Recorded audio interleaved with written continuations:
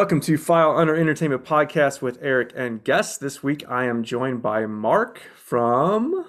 Go ahead and introduce yourself, Mark. Oh, all right. This is Sorry, man. Mark. This is Mark. I am from the Evil Mark Show. You can find it where all the best podcasts are distributed.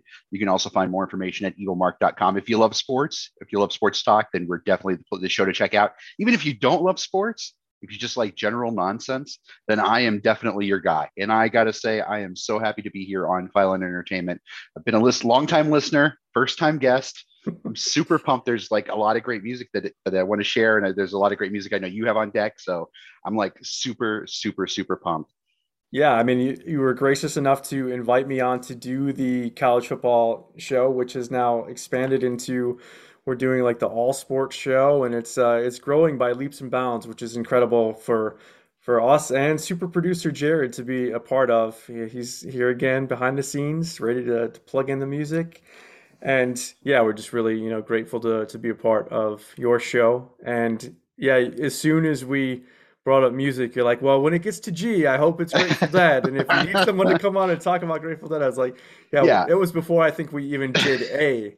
You were already clamoring Yeah. to come on for G. So I've been stumping for this episode a long time. In fact, is when I heard that Dylan was leaving, I was bummed, but at the same time, I was like, all right, so you need a guest host for G. How can I get locked in for that? Yeah, I don't think there's anything in my life I'm more passionate about than sports. I think is like my number one, and then the second is music and the power of music. That's why I've like that's why I love the idea of you doing the music episodes. That's why I love the music being in the show, and I can talk a little bit about that later. Why that's so important, but yeah, man, I just love it. And first I want to make just one announcement if I can, if you'll indulge me, Art. absolutely, yeah, you're So always very gracious in giving me time to plug my stuff. So by all means, yeah, go ahead. So yeah, I'm not going to go too far, but I do want to mention to everybody. So if you're checking out the show, thank you guys for checking out the show. If you came over for my show, that's even better. You should be here. You should have been here a long time ago. You shouldn't need me to be here. But if you're here for the announcement is that Evil Mark Show is going to be doing a Friday show that's NFL centric, NFL only, and it's going to be my co-host is going to be the one and only man behind the wheel of steels, super producer Jared from Feathers and Friends, Parrot Gaming Productions, and so that's awesome. So I wanted to throw that out there. And the other thing, and I think this might be a File Under Entertainment first. And you tell me, Eric, if I'm right, if Ooh, I'm yeah. incorrect, then if I'm wrong, then call me out on it. Okay. I am actually doing mushrooms right now in honor of this Grateful Dead thing. So I think this is the first File Under Entertainment where you've had somebody openly admit they're tripping fucking balls. So with that, I'll let you go ahead. Yeah. That is that is great. Yes, that is definitely a first. So he's on record So yeah, saying so. if I So this if I could get fuck up, weird. if I fuck up, don't hold it against me. Don't be listen to this and be like, dude, that guy sounds really really jacked up. I don't know how he hosts a sports show. You'll get the better version of me, or the non third eye open version of me on the sports show. So you should have just given yourself the out though, because I know that you had recently had a bunch of dental surgery done. So you could have just said like, "Oh yeah, it's after effects from dental surgery." Yeah, I'm just sleepy. Oh No, no, I no, figured. he's on record. Yeah, one thing that's proper about like especially cosmic or transcendental music like Grateful Dead or stuff like this is like you have to be fully involved in the experience. You have to be fully present to fully enjoy it. Not that you got to do that, but I'm just saying it definitely enhances the experience if you're going to talk about it, if you're going to dive deep into it. And I think, and not to get too far ahead, but anybody who's listening right now, I can tell you, what if I blew your mind? What if I told you every episode of File Under Entertainment could be a cosmic experience? Because anytime you hear music, it changes your brain chemistry, right? And it goes right into your pineal gland. And then it opens up your third eye. So if you allow it, if you listen to any of the music, Garbage, Grateful Dead, as we go along here, it will literally open up your third eye and you will see colors, you will see visions. It will open up your mind to things in your past, things in your future. Dude, time is a flat curve, dude, but you can see it all right here today in this episode. I swear to you. That's great. Should I adjust my camera so you're not staring at the blinking lights? Are you gonna get tripped out like looking at the No, lights no, reflecting into, or that's gonna just enhance the experience, right? no. I'm totally good. I got my little salt light. I have my salt light set up over here in my office, and I'm just staring at it. So yeah, I'm good, man. I'm ready to go. All right. Well, without further ado, then we are continuing it in the alphabetical trend. So our bands today are Garbage and Grateful Dead. So it's typically I would want my guests to go first, but it's been a trend where my picks have just been alphabetically first and on the docket. So we're going to continue with that, and we're going to speak first about Garbage. One thing that I did make mention with, and I'm sure you're going to bring your personal connection to this band. It's one thing that I regret not doing for the alphabet. I think I maybe touched on it a little bit for Ani DeFranco, but I don't think that any of the other ones that I touched on completely missed out with Fiona. But for Garbage, I wanted to give not only the wiki, which I'll start out with, but then also like my personal connection, how I got affiliated with the band. So the Wikipedia thing for Garbage, they are an American rock band formed in 1993 in Madison, Wisconsin. The band's lineup consisting of Scottish singer Shirley Manson, American musicians Duke Erickson, Steve Marker, and Butch Vig has remained unchanged since its inception. All four members are involved in the songwriting and production process. Garbage has sold over 17 million albums worldwide. The band's eponymous debut album was critically acclaimed upon its release, selling over 4 million copies and achieving double platinum certification in the UK, United States, and in Australia. It was accompanied by a string of increasing successful singles from 95 to 96, including Stupid Girl and Only Happy When It Rains. Follow-up version 2.0, released in 1998, after a year in production, was equally successful, topping the UK albums chart and receiving 2 Grammy Award nominations. Their third album was Beautiful Garbage, followed by Bleed Like Me. I realized when I put all this stuff down, I have the full intention of reading it all, and then I just like, yeah, I don't want to be talking for like minutes on end, just reading paragraphs. So yeah, just the notes. They had Greatest Hits album come out in 2007, Absolute Garbage, and then they followed that with 2012, Not Your Kind of People, then 2016, Strange Little Birds, and then their seventh studio album, No Gods, No Masters, was a double album that was released in 2021. This, I've always made mention about, it's incredibly difficult to pare down my songs. I could have picked 5 songs from their debut album, just in and of itself. I mean, I love that album. It's still one of my favorites of all time. So I only picked one song from that album. Because I tried to space it out, and give credit to all the rest of their offerings. So my personal connection, how I got into them in the first place, I was fresh out of high school and into the military, and Mm. kind of like Jared had made mention on his episode, like the thing that you do when you've got this kind of money for the first time and you're passionate about music is you By go and stereo. you go and buy CDs, and like because CDs were still like a major thing at the time, and so that was the thing. Like every paycheck, every first and 15th, when that military pay would drop, I'd go out and buy a bunch of CDs just to build the collection.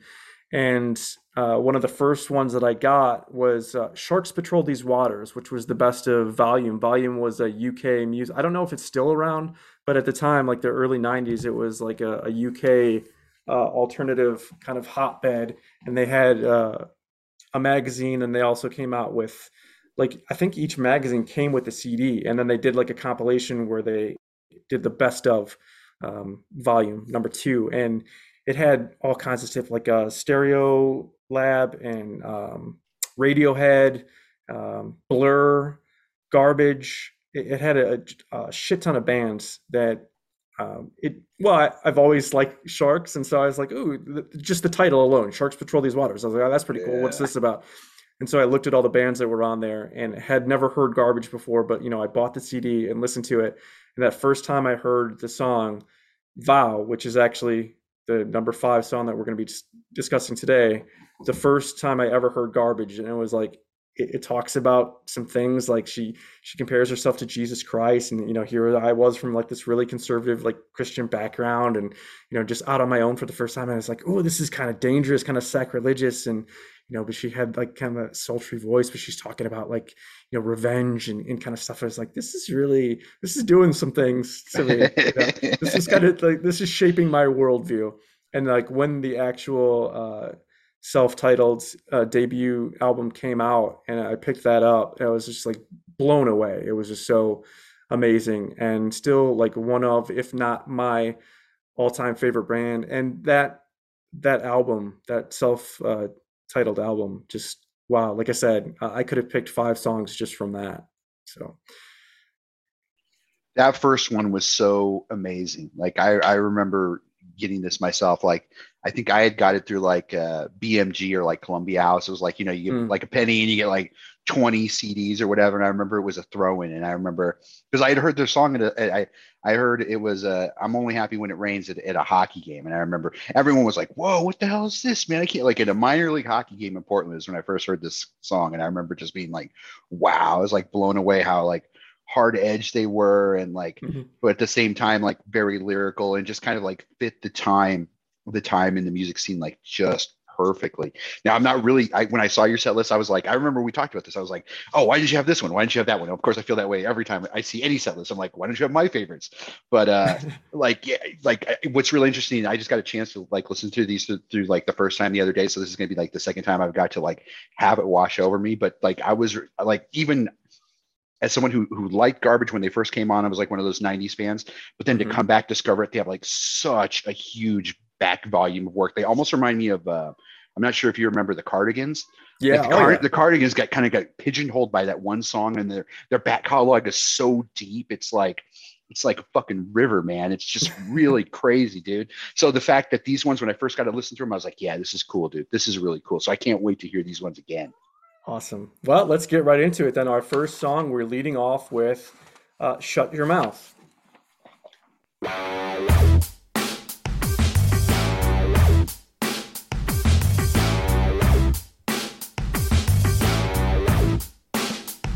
Welcome, we love you, we hate you, we love you, we want you, we need you, we wish we were like you. They say you're a saint, you're a whore, you're a sinner, that he had you, made you, can't live without you. Would you confess if we asked that you nurture the urge to declare that it's time to settle down with a man of your own? You want a baby, a family, a piece of security. Shut your mouth, try not to panic. Just shut your mouth if you can do it. Shut your mouth. Try not to panic. Just shut your mouth if you can do it. Just shut your mouth.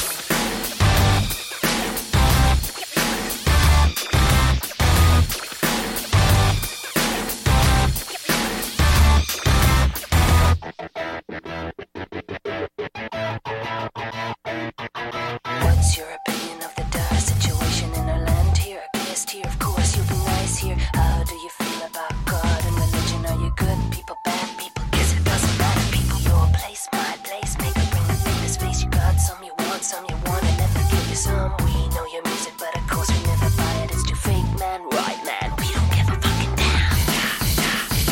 Shut your mouth. Try not to panic. Just shut your mouth if you can do it. Shut your mouth. Try not to panic. Just shut your mouth if you can do it. You say you play a smart girl when they gain love. Give them what they want to see, and you could be a big star. You could go far, make a landmark. What have you been reading, you smart girl? When they gain love, give them what they want to see, and you could be a big star. You could go far, make a landmark, make a shitload.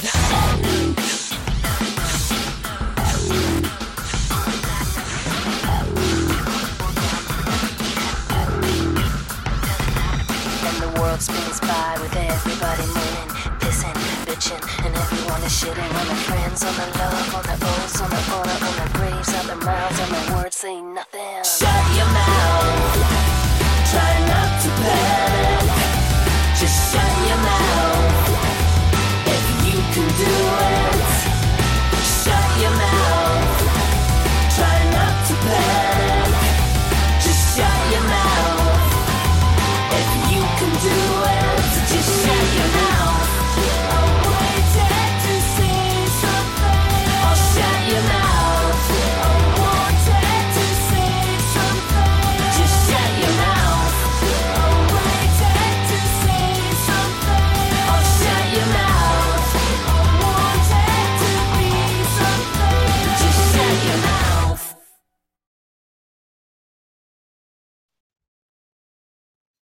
All right.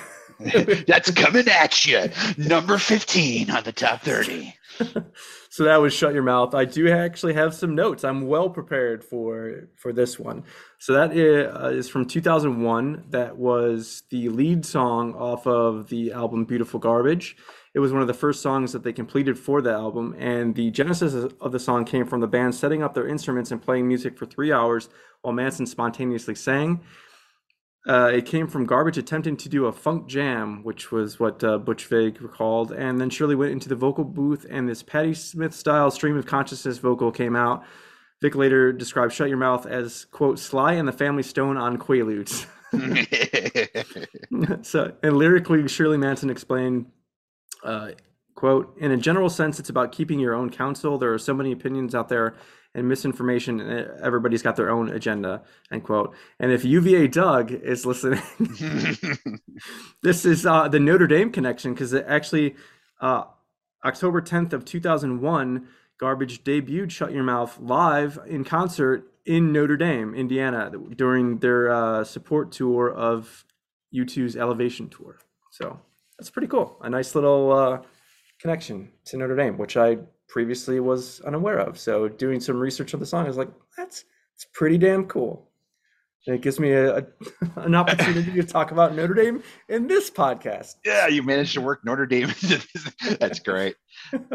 Like, when I hear this, when I think of like, didn't like cement in my mind until the second listen, but this is almost like their Smells Like Teen Spirit, like especially when we get into Your Place, My Place, Make or Bring That Famous Face. You got some, you want some, you want to let me get you some. We know your music, but of course we never buy it. It's too fake, man. Like this is all seems like the 90s, like encapsulated, like bands like becoming superstars, people being used, and kind of this like bands and people in bands being turned into a commodity to be like quickly used and then like quickly disposed of.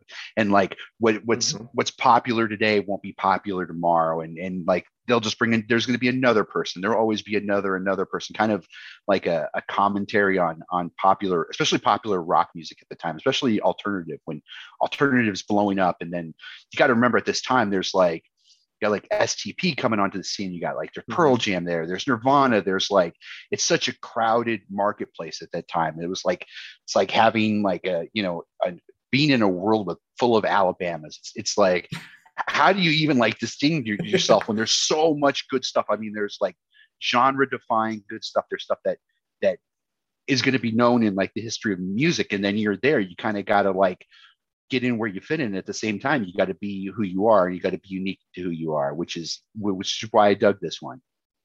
Yeah, that's very profound and insightful. I'm glad that you came prepared. Oh, am I not supposed to comment on your songs? No, absolutely. No.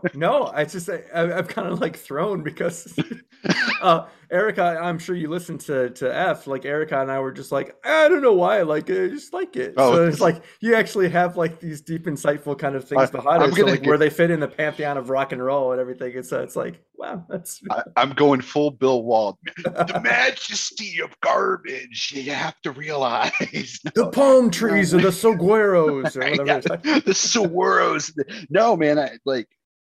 This one I really dug. I think I found another quote here from 2021 where Shirley clarified that the song is about the growing resentment I met as our success continued to grow as a band. People say and do terrible things out of jealousy, which is like super, super true. I think that was one of those things of just being that band, especially being like a female fronted band, which was kind of unique when you looked at even though Nirvana famously, and Pearl Jam, like you have all these bands that are definitely, they're not anti-women, but at the same time, you don't have any representation. You don't have any like really strong female bands. I mean, later on you have Alanis Morissette, but really you could argue, did that really belong in the rock category? Probably not. When we look at the rest of her catalog, like this is true hard edge rock. Like there's no denying it. Like this isn't like, oh, I'm part of a different genre and I kind of get to sit at the alternative table like Sheryl Crow. Yeah. This is like true alternative artist being an alternative artist. So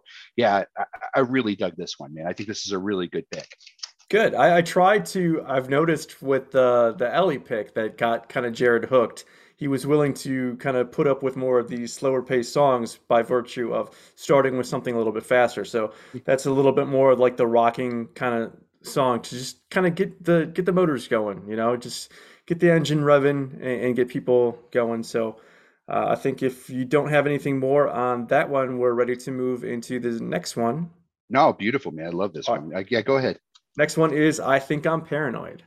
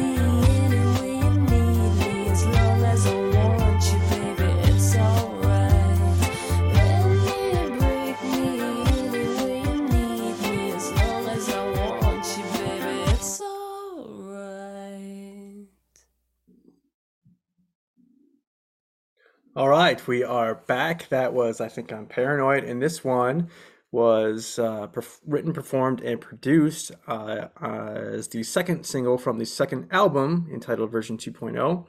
They began writing their second album, which was under the working title of Sad Alcoholic Clowns. I love that. I'm gonna steal that. Sad Alcoholic Clowns. That's Sad pretty Alcoholic amazing. Clowns. That is. It was originally entitled Bend Me. It was later finalized to I Think I'm Paranoid.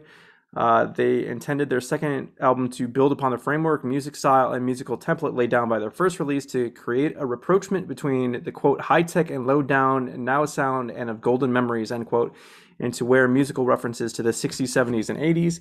Duke Erickson created the opening guitar riff and arranged the backing chords over which Shirley Manson sang. Manson's vocal was manipulated in various parts of the song by running the feed to the mixing console through a filter or a stop box to provide distortion, and by using Pro Tools plugins to time stretch the vocal take. I liked how the different the segments where it just sounded distorted. I think that adds to the the lyrical kind of thing where like the feeling of being paranoid. Mm. So this is Billy Corgan's favorite Garbage song, and I think that tells you a lot about just the lyrics and the sound of it, the distortion, the give and the take. To your point, is just builds on the song itself, and it really makes it something unique, like something, especially in that time, something very, very unique. yeah, that this was another one. The second album I didn't like as much as the first, but was another one that has like just multiple songs that are just absolute bangers that I could have picked. And this was one that normally I think I start out with between like probably 10 to 15 songs that I have to pare down to the five. This one was just like I had like 30, 35 songs on there that it was just so difficult. Whereas like, yeah, I really, really like this one, but it just not good enough to kind of make the cut. But it was, oh man, just that final 10 to get down to five was just absolutely brutal. But again, I wanted to try to space it out and give kind of something from almost every single one of the releases. We got five out of the seven, and that's my favorite song from version 2.0. So It's funny about version 2.0 is like this came out in what, 1998, right? yeah, That sounds right. Seems right, because I think I was a senior in high school, right? And I remember this when this one came out, because it was like, this one was unique in the fact that the way it was packaged originally upon its first like issue, it was like it was a little bit more expensive than your other albums. I think your other CDs at the time were going for like $12.99 or whatever the sales price was, and I remember this one was like $15.99. I remember it was very odd, and I at first I thought that like I had made that up in my mind, but I've looked that up online, and there's other people who verified this. But I just remember thinking like, man, it can't be that good for they're charging more for this CD. And then I remember finally getting my hands on it. I remember I got it from a buddy, and I remember like going, man, this is so good. This is yeah, pretty worth killer every penny. front to back. And then you get to enjoy that same song again, because this was if you're a gamer, then if you remember just a year later, Gran Turismo 2, which Yeah, like Gran Turismo 2 is like one of the best Gran Turismo games of all time, probably one of the best racing games of all times, if you could argue that. And then you got this song on there. It was just like one of those ones that's, it was weird. Like the 90s, especially like the late 90s, were perfect for like music and other media kind of like meeting at the same time. And yeah, like I think that was at a time where you could like find a really cool song like this in a video game. And for then sure. because it worked so well at that time, it wasn't included in like Guitar Hero. Am I making Yeah, that part up?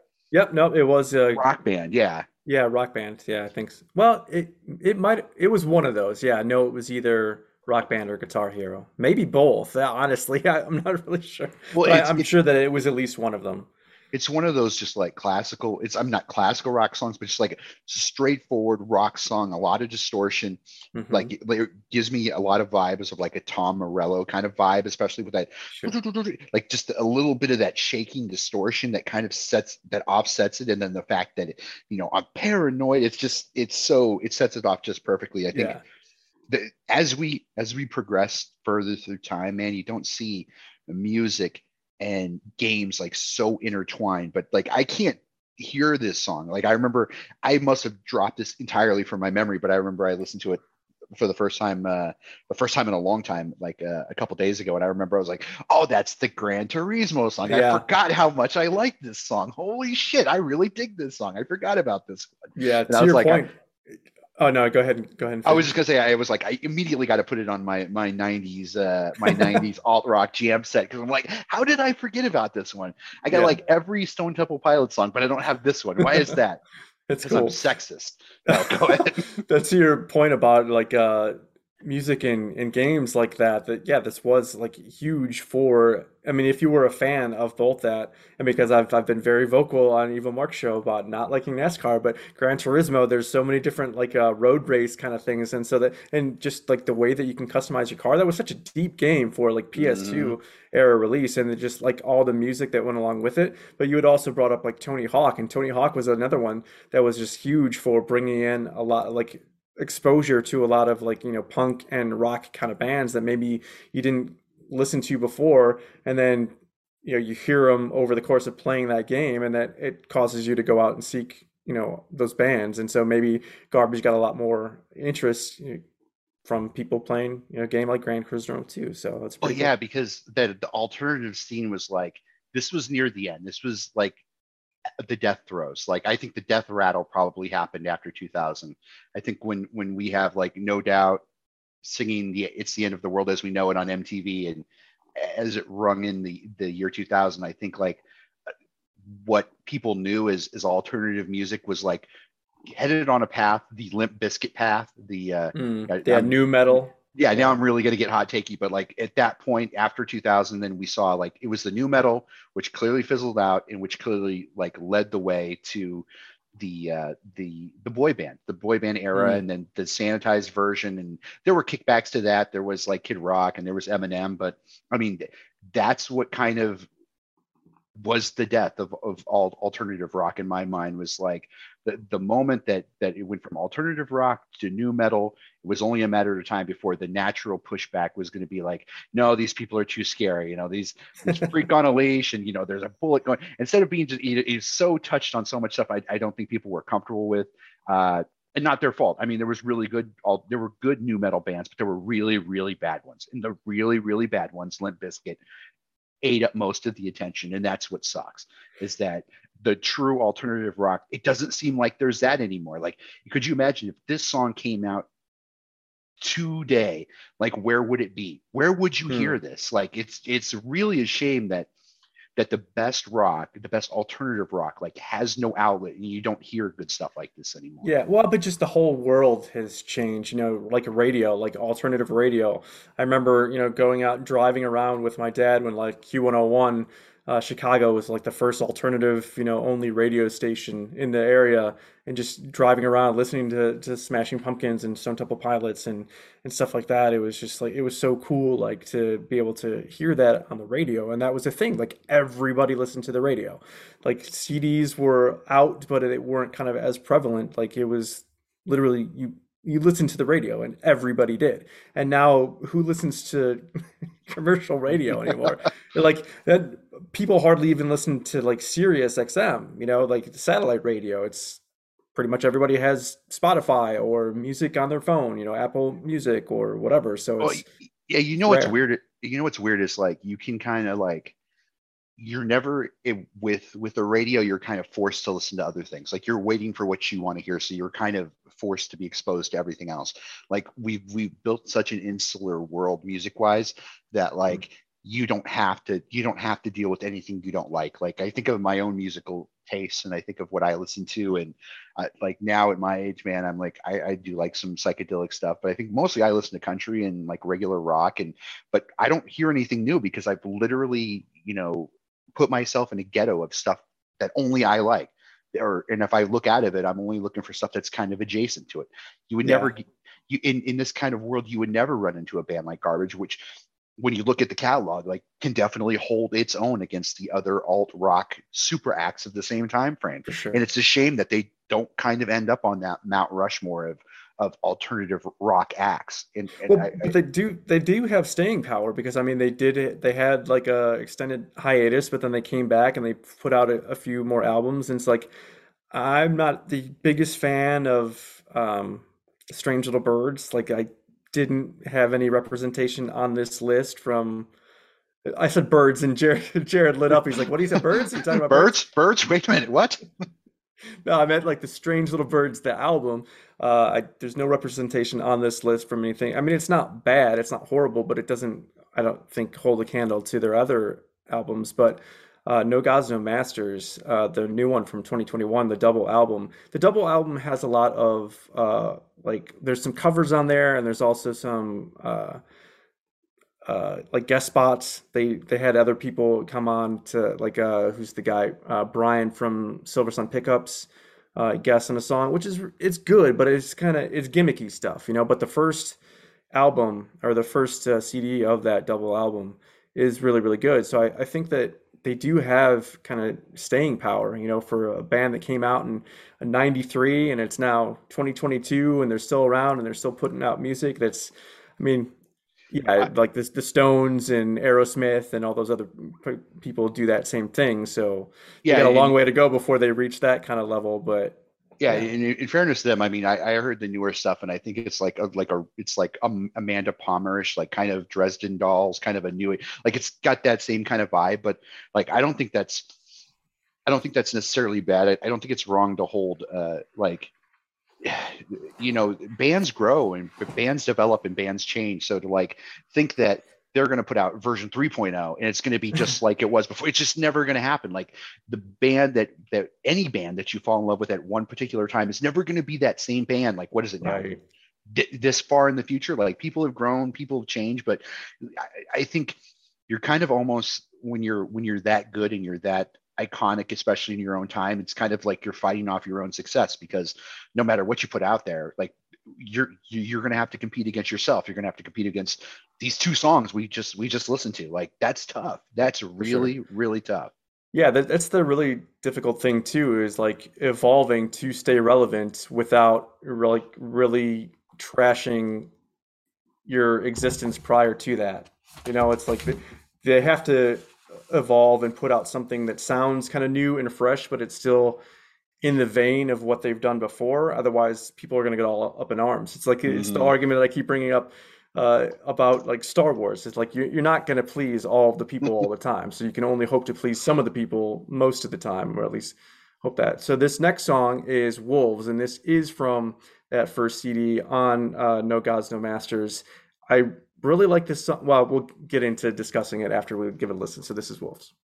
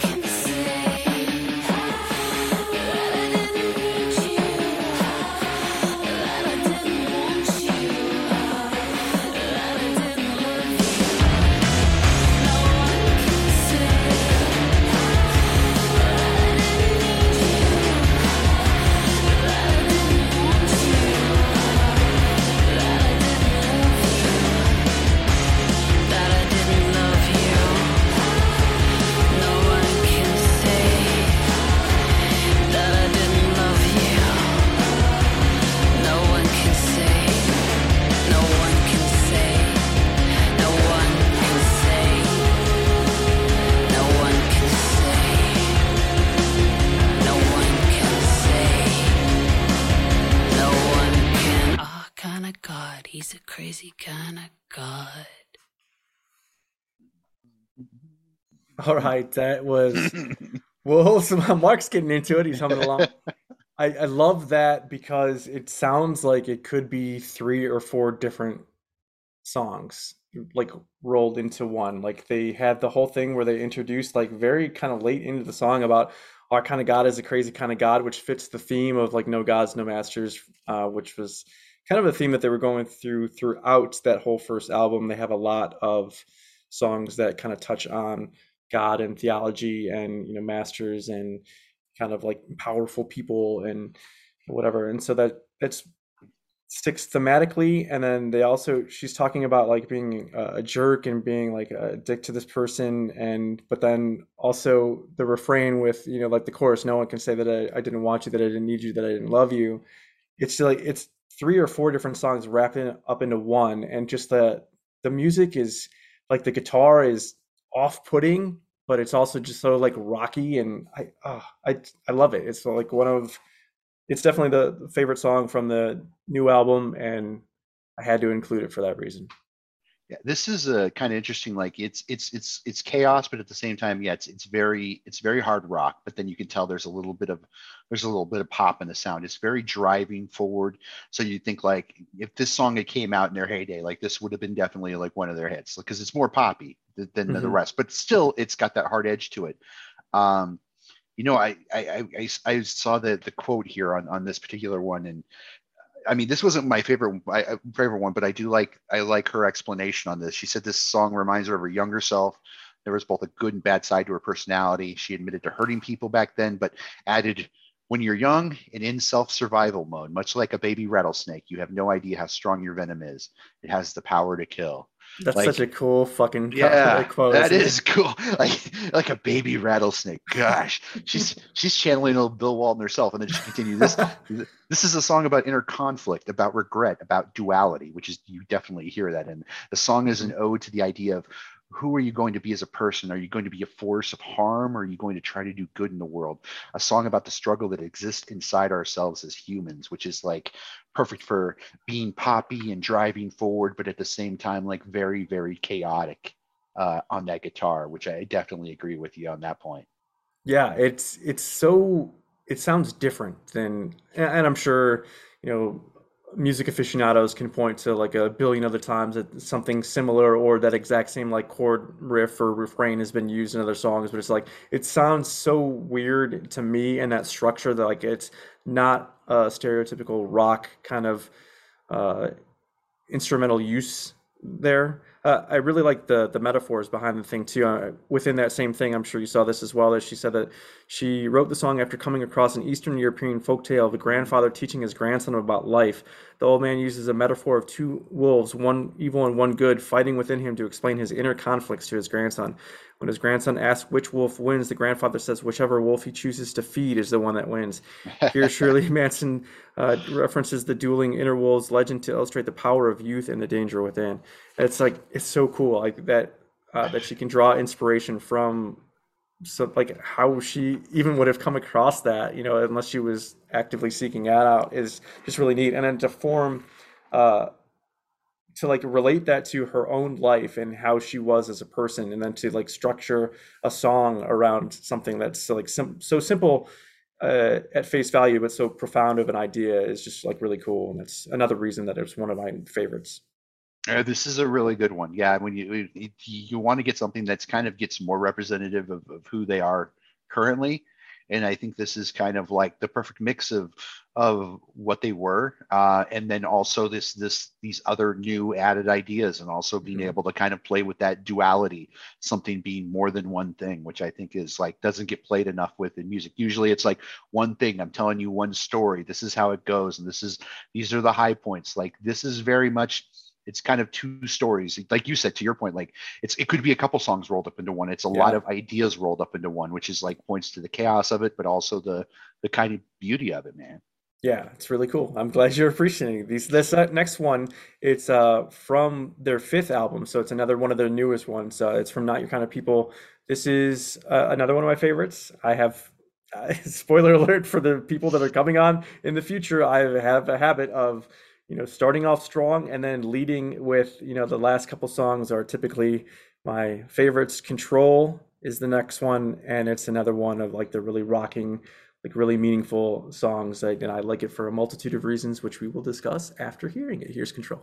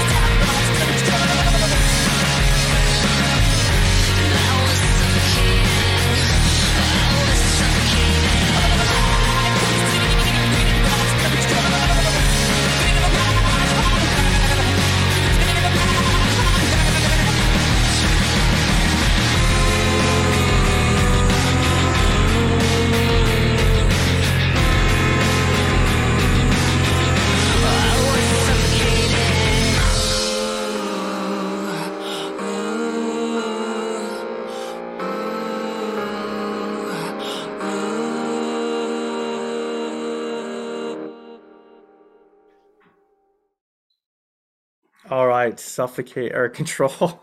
I was gonna call it suffocating. It's like, yeah, it's really fitting with the theme, and like, yeah, that must be the name of it. Control. Again, that was the from Not Your Kind of People. It was the second single released from that album. It was also used in the soundtrack for the trailer for The Amazing Spider-Man, the ones that we don't speak about.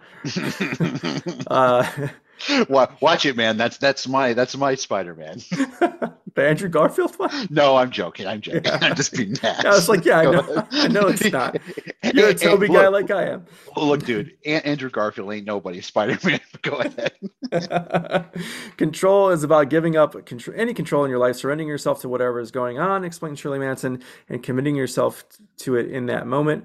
The band were inspired by the song When the Levee Breaks by Led Zeppelin and used it as a reference point to bring guitars into the mix and seeing how far they could push their sound and channel the groove. Control features a harmonica part performed by Butch Vig. Harmonica, again, not something that you stereotypically think in like a rocking kind of driven song like that. I also really love like the distortion. I guess I just really love when Shirley Manson's vocals are distorted for some reason. I don't know, but yeah, it's like the just the chaos and just the reverberation and everything that's going on at the end. Yeah, just really impactful to me. It's another really one of my favorites. What did you think about this one? I want to. You mentioned something really that I totally agree with there about the distortion. Like, there's something about, especially how they use distortion. You usually see like the distortion used in like just like one instruments, but like in their case, they're using it in like whole portions of the song, and it brings like some well-needed fuzz, like a crunch and kind of attitude to it that it wouldn't have. Like you mainly have here, you have like a really good rock song, and then you as you're coming to the end and it's building to this climax, it's this Mhm. song starts to lose control too. Like it's very, it's kind of a fun way they play with this. Like almost, I feel like everyone in that era was probably influenced by Billy Corgan, in Tom Morello, and just this kind of production that happened then, where sometimes it was kind of like masturbatory, like the way it was used, or just kind of overused. It's like Mhm. used brilliantly here to kind of add another layer, another level to that song, especially as it goes to a finish. I mean, I like it as just like a straight ahead rock song, but just to your point, that distortion just it it takes something special and it adds that extra to it. It's like the extra, it's like the frosting inside a cake. You're like, holy shit, there's frosting inside this cake too. It's on What? top, and then you open it. Oh shit, there's frosting on the inside. I can't believe it. Like it's just that's what it reminds you of. That distortion just makes it just so much more special. Just having that little bit there. Yeah. I wonder, unfortunately, this is a band that, for as much as I absolutely love them, I've never seen them live. And I wonder how this stuff translate live. I mean, for all intents and purposes, from videos and whatever I've seen, like, it seems like they do put on a really incredible show. But I think a lot of what makes their songs so cool to me is like the production value. Like these guys are just like nerds at heart. I mean, with the exception of Shirley, like Butch Vig and with Duke Erickson and Steve Marker, they were already like older kind of guys. They were like producers. Like Butch Vig famously produced Nirvana's Nevermind, and that's kind of how he even got like carte blanche to even start a band, was just because of the success of that. But they just love like the production value and like putting weird things together until they form like this coherence or maybe not so coherent sound that they have this very unique not only vibe but also sound in my opinion. And I think that's by virtue of them like doing like weird unconventional things and just like being nerds about it, like putting weird things together and seeing how they mesh with the like awesome vocal range of Shirley Manson on top of it all. I think it works. Yeah, let me add this idea here, because when like especially when we talk when you listen to File and Entertainment, I think one of the things you see when you have two different things, there's a point where both things mesh. Like Mr. Fox, Fabulous Mr. Fox and Fight Club. There's times when you have two separate media things and then they mesh, and I think this is the part where things start to mesh between the Grateful Dead and Garbage, is because as great as a band they were, and as great as where they sit in the genre and where they sit in rock history, both bands independently, one thing that you would never accuse them of, but they are, is they're definitely technical nerds at heart. They're really, really obsessed with their sound and how it sounds in the studio and how it sounds live. From everything I've read from Garbage fans, well, and Grateful Dead, I know because I am a Grateful Dead fan. Mhm. It's the same commitment to the sound in the studio is the same commitment to the sound live, and the same commitment to performance. And you got two bands that are like way over the top in how the intimacy they have with their fan bases, and how they want their sound to be projected and received. It's very interesting. I think this is the point when you bring it up with the guys basically being nerds and Hmm. working on these sounds, this is the point where both of these bands converge, is that idea of having a deep love for the fans, but also having a deep love for the sound of music. That's really cool. I like that. See, we always ass our way into like something profound, right? Like making that tangential connection. We always get there somehow. All right, so this next one, I'm finishing up with my all-time favorite song. This is the one that I heard at first on that compilation that Sharks Patrol These Waters. This was my first experience with Garbage, and it's still my favorite song from them, and all like probably top five favorite songs just in general. I really love this song from start to finish. To me, this is like the quintessential Garbage song. When I think of Garbage, this is the song I think of. So without further ado, this is Vow.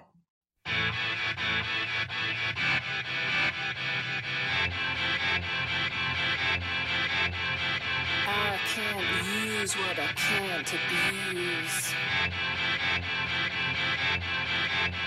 And I can't stop when it comes to you. You burn me out, but I'm back at your door. Like Joan of Arc coming back for more. I nearly died. I nearly died. I nearly died. I came to cut you up. I came to knock you down.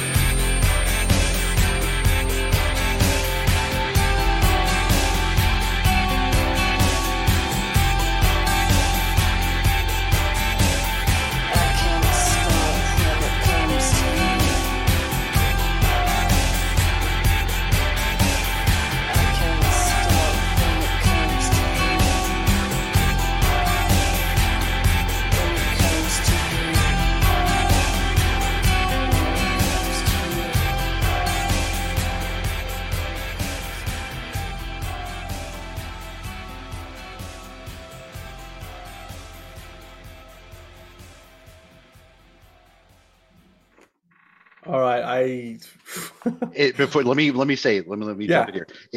It's fascinating to me. I'm on pins and needles. I'm wondering why this is your favorite Garbage song, because uh, I definitely have strong feelings about it. I want you to get to yours first, but yeah, I am deeply fascinated why this one is your favorite song.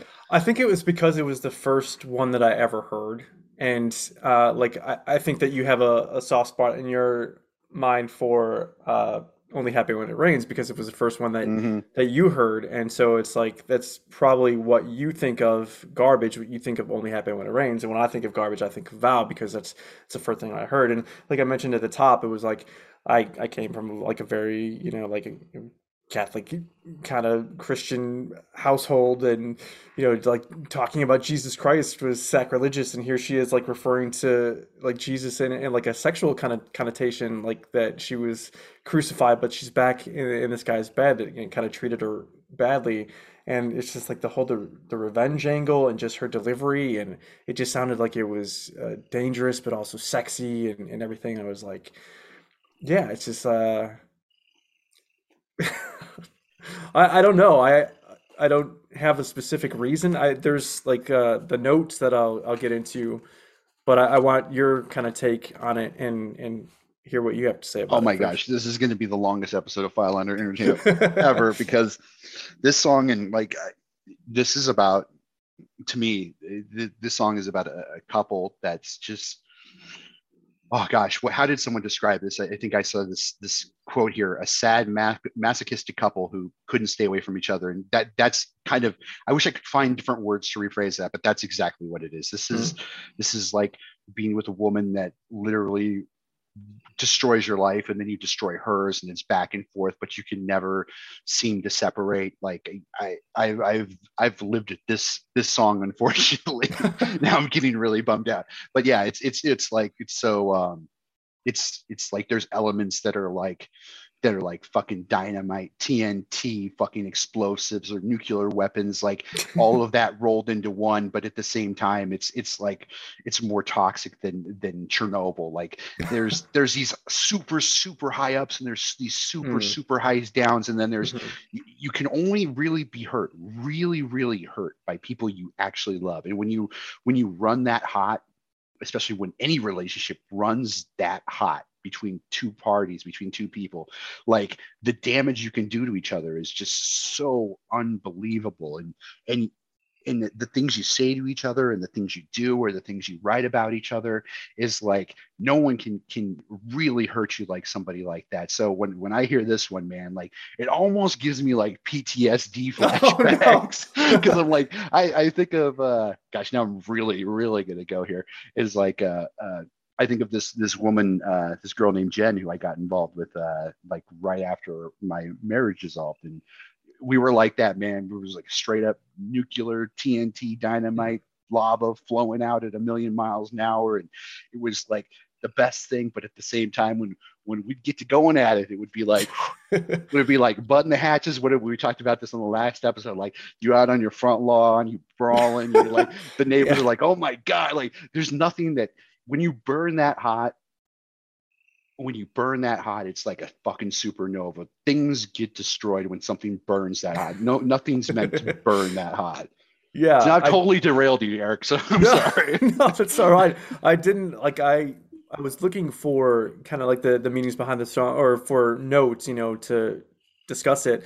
And I saw a lot of people that had, similar kind of feelings about it that they looked at it as like a negative. I don't know, for whatever reason, even though it is like I acknowledge that it was like a revenge kind of thing right off the top, and that it seemed like it was like a very toxic situation, or it had been. It also, I never really looked at it from a negative standpoint. I always looked at it as like her being empowered to do the damage to someone that had already damaged her. You know what I mean? Like it Hmm. didn't seem like it was like a equal opportunity, like they were fucking each other over kind of thing. Like she had already been fucked over, but now the power was in her hands. Like now she was doing the fucking quite literally and figuratively, um, to kind of gain control over the situation. So I always looked at it kind of like as a positive thing. So I don't know, maybe try to retrain your brain to think to No, look at it that way. you know what? It's like the coolest thing about when you're burning that hot, or when you're in that sadomasochistic relationship. Like it sounds bad, like from the outside. If you put on your psychiatric, your psych, not psychic, what's the other one, psychiatrist hat, you go, no, this wasn't healthy. But let me tell you something. Like, of all the crazy shit that happened, and this was a girl who went to jail.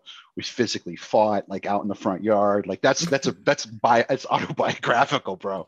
Like, I think of all those terrible fucking things, and now that she's been gone since for let me think, since 2016, like, I can't even, like, when someone passes away, you can never, like, think about all the evil shit, right? You like, but Hmm. when you hear something like this, you can never think about the evil shit. You just go, yeah, like, whatever that was, it's over. Like, you just focus on the good stuff. But when you hear something like this that touches, like, so close to the vein of what you lived, you can't help but be like, oh my god. So it's one of those things. It's very, it's not negative. It's bittersweet, because as crazy as those lows were, and they were really fucking low, really low. I mean, literally, and I don't know why I'm going to share this, but I really feel compelled to share this. Is like her having a heroin overdose in my Oof. bathroom that I still use, and me having to punch through the door and my hands being bloody, like, Oh, from wow. those super super super low moments to just like the other moments that were just like so incredibly high. When you're in that relationship, it's like being in a relationship with a very, very, very dangerous, very dangerous drug. Like, Yeah. you can never get enough, but at the same time, it's literally destroying you. But the heights you touch, you should never be able to touch. You get Mm. so close to something else that it burns you. That's why that song, I wouldn't say it's negative. I would say it's very, very intensely bittersweet. That's fair. So I don't want I want to definitely give due diligence to your band. So that I just have one more quick note about this one. They had not initially planned to release "Vow" as their first single, as a single at all, or even include it on their debut album in the first place. The band felt that "Vow" was not representative of the album's genre-hopping body of work. Although they later came to appreciate the situation that led to the song becoming their debut, Manson declared that now we can do whatever and people won't know what to expect. But if the band had instead settled for one of the more clubby tunes as a single, we would have been pigeonholed as a dance band, and that's a hard tag to shake. So it's like Mm. they didn't even want to include it on the album at all, and now it's the one that I associate literally with garbage, like the being the quintessential song. So it's like, yeah, I guess maybe had I heard "Only Happen When It Rains" or "Queer" or one of the other songs that were from that first album, like maybe I would feel differently, but just that one just hit me like right at the perfect time, and yeah, that's the reason it'll forever hold a fond place in my heart. So let's get into the Grateful Dead. Let's talk about like their wiki thing, their introduction, and then also your personal connection with them. Okay, yeah, man. And I'm sorry if we're running long. I know I talk way, way too much. No, So if you, no, if I you just like, I'm more concerned about Jared's time. Like oh, I know. okay, okay. Sorry, Jared. I can't see him. I'm not looking at the video. All right, let me give you my I read the wiki, and I didn't like what the wiki said. I mean, I didn't like the facts, but I rewrote it here. So this is, I'm Okay. going to give you the wiki, and then I'm going to kind of go into this. So the Grateful Dead are an American rock band formed in 1965 in Palo Alto, California. Now the band is known for its eclectic style, fusing elements of folk, country, bluegrass, blues, rock, gospel, reggae, and psychedelia, with an ever-present jazz-like presentation for improvisation and exploration. Now, Rolling Stone ranked them 57th greatest band of all time. They were founded in San Francisco, in the San Francisco Bay Area, at the birth of the countercultural 1960s movement. Grateful Dead was the house band for the Ken Kesey acid test, the LSD fueled multimedia trip that established not only hippie culture, but psychedelics as we know them on this earth. Owing a debt to the beatniks of the previous generation, Grateful Dead carved their own path. Now, its devoted fan base, sometimes known, mostly known as Deadheads, they're devoted, and devoted is definitely the wrong word. That's definitely underselling it substantially. To be a Deadhead is to be a fan, to be a fanatic, to be a nomadic groupie, to be a cultist, to be a devotee, to be a worshiper, to being a friend on a cosmic trip, to being the little nephew of Uncle Jerry, sharing the values of love, technology, preservation of music, and deeply valuing the experience of sharing a psychedelic experience with another person makes Grateful Dead the only band that can rightfully claim they've broken the barrier, truly broken the barrier between artist and fan. A more intimate relationship does not exist in any culture that has ever existed prior to Grateful Dead or that will ever exist after Grateful Dead. To be a Deadhead is to touch something primal in yourself through the music and the experience, to desperately want to share that with everyone. It's so tied to psychedelics because listening to Grateful Dead is like doing acid or doing LSD or doing psilocybin or doing peyote.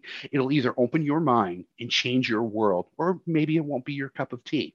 Now, the songs I picked today, and all I ask is that you guys keep an open mind, because I know when as soon as you say the word Grateful Dead, people go, "Oh my God, fucking filthy hippies!" He's gonna smell like I can smell the patchouli coming through my however you're listening. You're like, I can smell the patchouli now, Mark. I don't want I don't want that.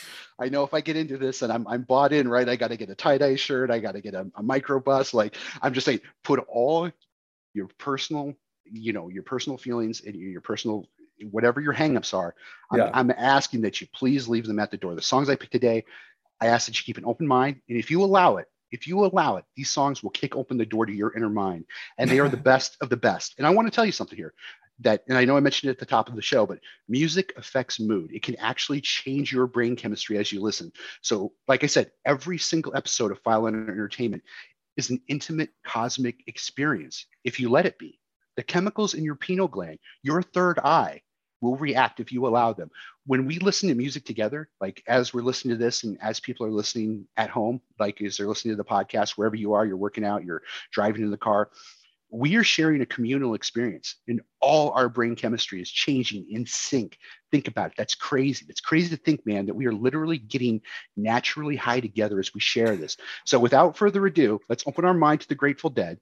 And I want to tell you how I found the Grateful Dead. So yes. I am so lucky in the fact that, because I know most people would meet me either if they see me at a comedy club or they heard my show, or they'd be like, "No way, you're into it." I am very into it. I've been very blessed with the fact that even though I lost my father at a young age, I've always had like really cool. I had an older brother, older half brother. I've had people like men who were willing to be, to be stand-ins in that role model, who were always willing to tell me something cool or teach me something cool. And I remember the coolest guy I ever knew was a guy named Mark Jones, who ran a record store. And this is why it was so important to me to plug Erica's thing last week, is because a cool record store employee can blow your mind, man. A cool record store employee will turn you on to stuff that you would never even realize. And absolutely. I remember being 13 in Kaiser, Oregon, going in, and I remember asking about these punk bands I had heard on the radio, and I was like, "Oh, they'd play punk rock 1 hour at like from 1 o'clock in the morning to 2 o'clock in the morning." And I'd come in with my whole list. I'd write down every single song, and I'd come in and I'd be like, "Oh, what about this? What about that? What about that?" And then this guy turned me on like Led Zeppelin to some blue stuff. He turned me on to Howlin' Wolf, which is like blew my fucking mind when I was 13. Like really deep blues. I was like, "Where does that sound come from?" And I remember the first time I heard a Grateful Dead song, I was like, it was actually the first song that we're going to play. It's Truckin'. But I just remember just being so enamored with the music, and I know like it's all about patchouli and drugs and stuff like that, but I'm telling you, if you open your mind to it, if you're into the music and you're willing to let the music stand for what it is, and leave all your prejudices and racism and hate or preconceived notions, if you're willing to leave all of that at the door, then it will touch something in you. So the first song I want to start with today is first appeared on their 1970s historic album, American Beauty. This track is just classic Grateful Dead. The sound, the lyrics talk about the band's life on the road, all of the challenges and the misfortunes that came along their way. It serves as a metaphor for facing life's constant struggle. So, Jared, if you please, here is Truckin'.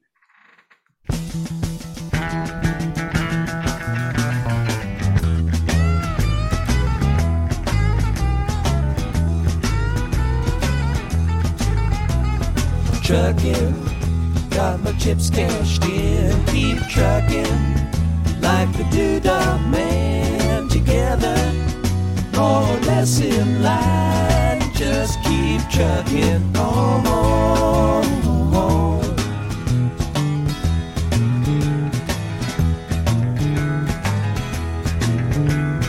Arrows of neon and flashing marquees out on Main Street.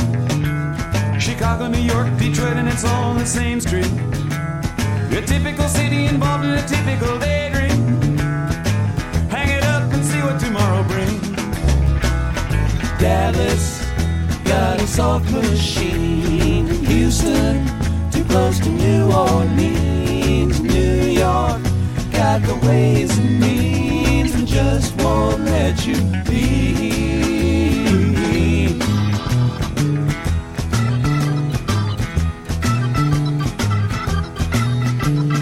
Most of the cats that you meet on the street speak of true love.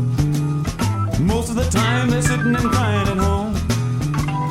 One of these days they know they gotta get going, out of the door and down to the street all alone. Trucking like the doodah man once told me, you got to play your hand. Sometimes the cards ain't worth a dime if you don't lay 'em down.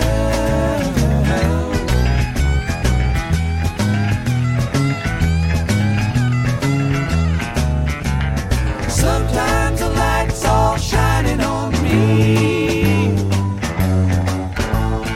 Other times I can barely see. Lately it occurs to me, what a long, strange trip it's been.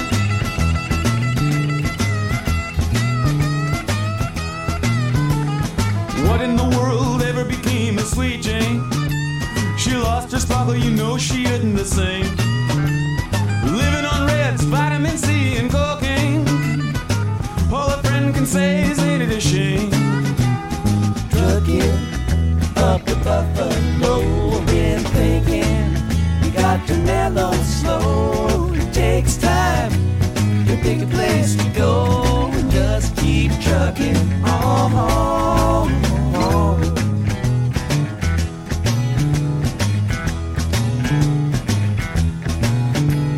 Sitting and staring out of the hotel window, got a tip they're gonna kick the door in again. I'd like to get some sleep before I travel, but if you got a warrant, I guess you're gonna come in. Busted down on Bourbon Street, set up like a bowling pin, knocked down, it gets to wearing thin, they just won't let you be.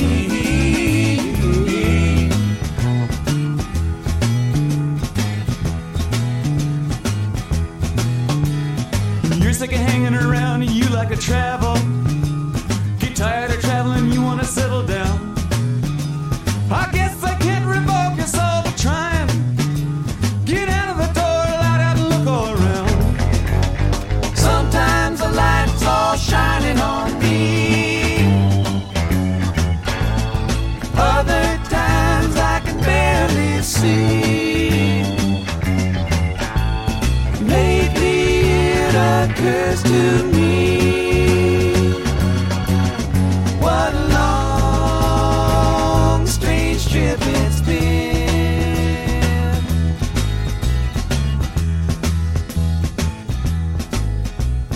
Trucking, I'm going home. Whoa, whoa, baby, back where I belong. Back home, sit down and patch my bones and get back trucking. Oh, oh, oh, oh.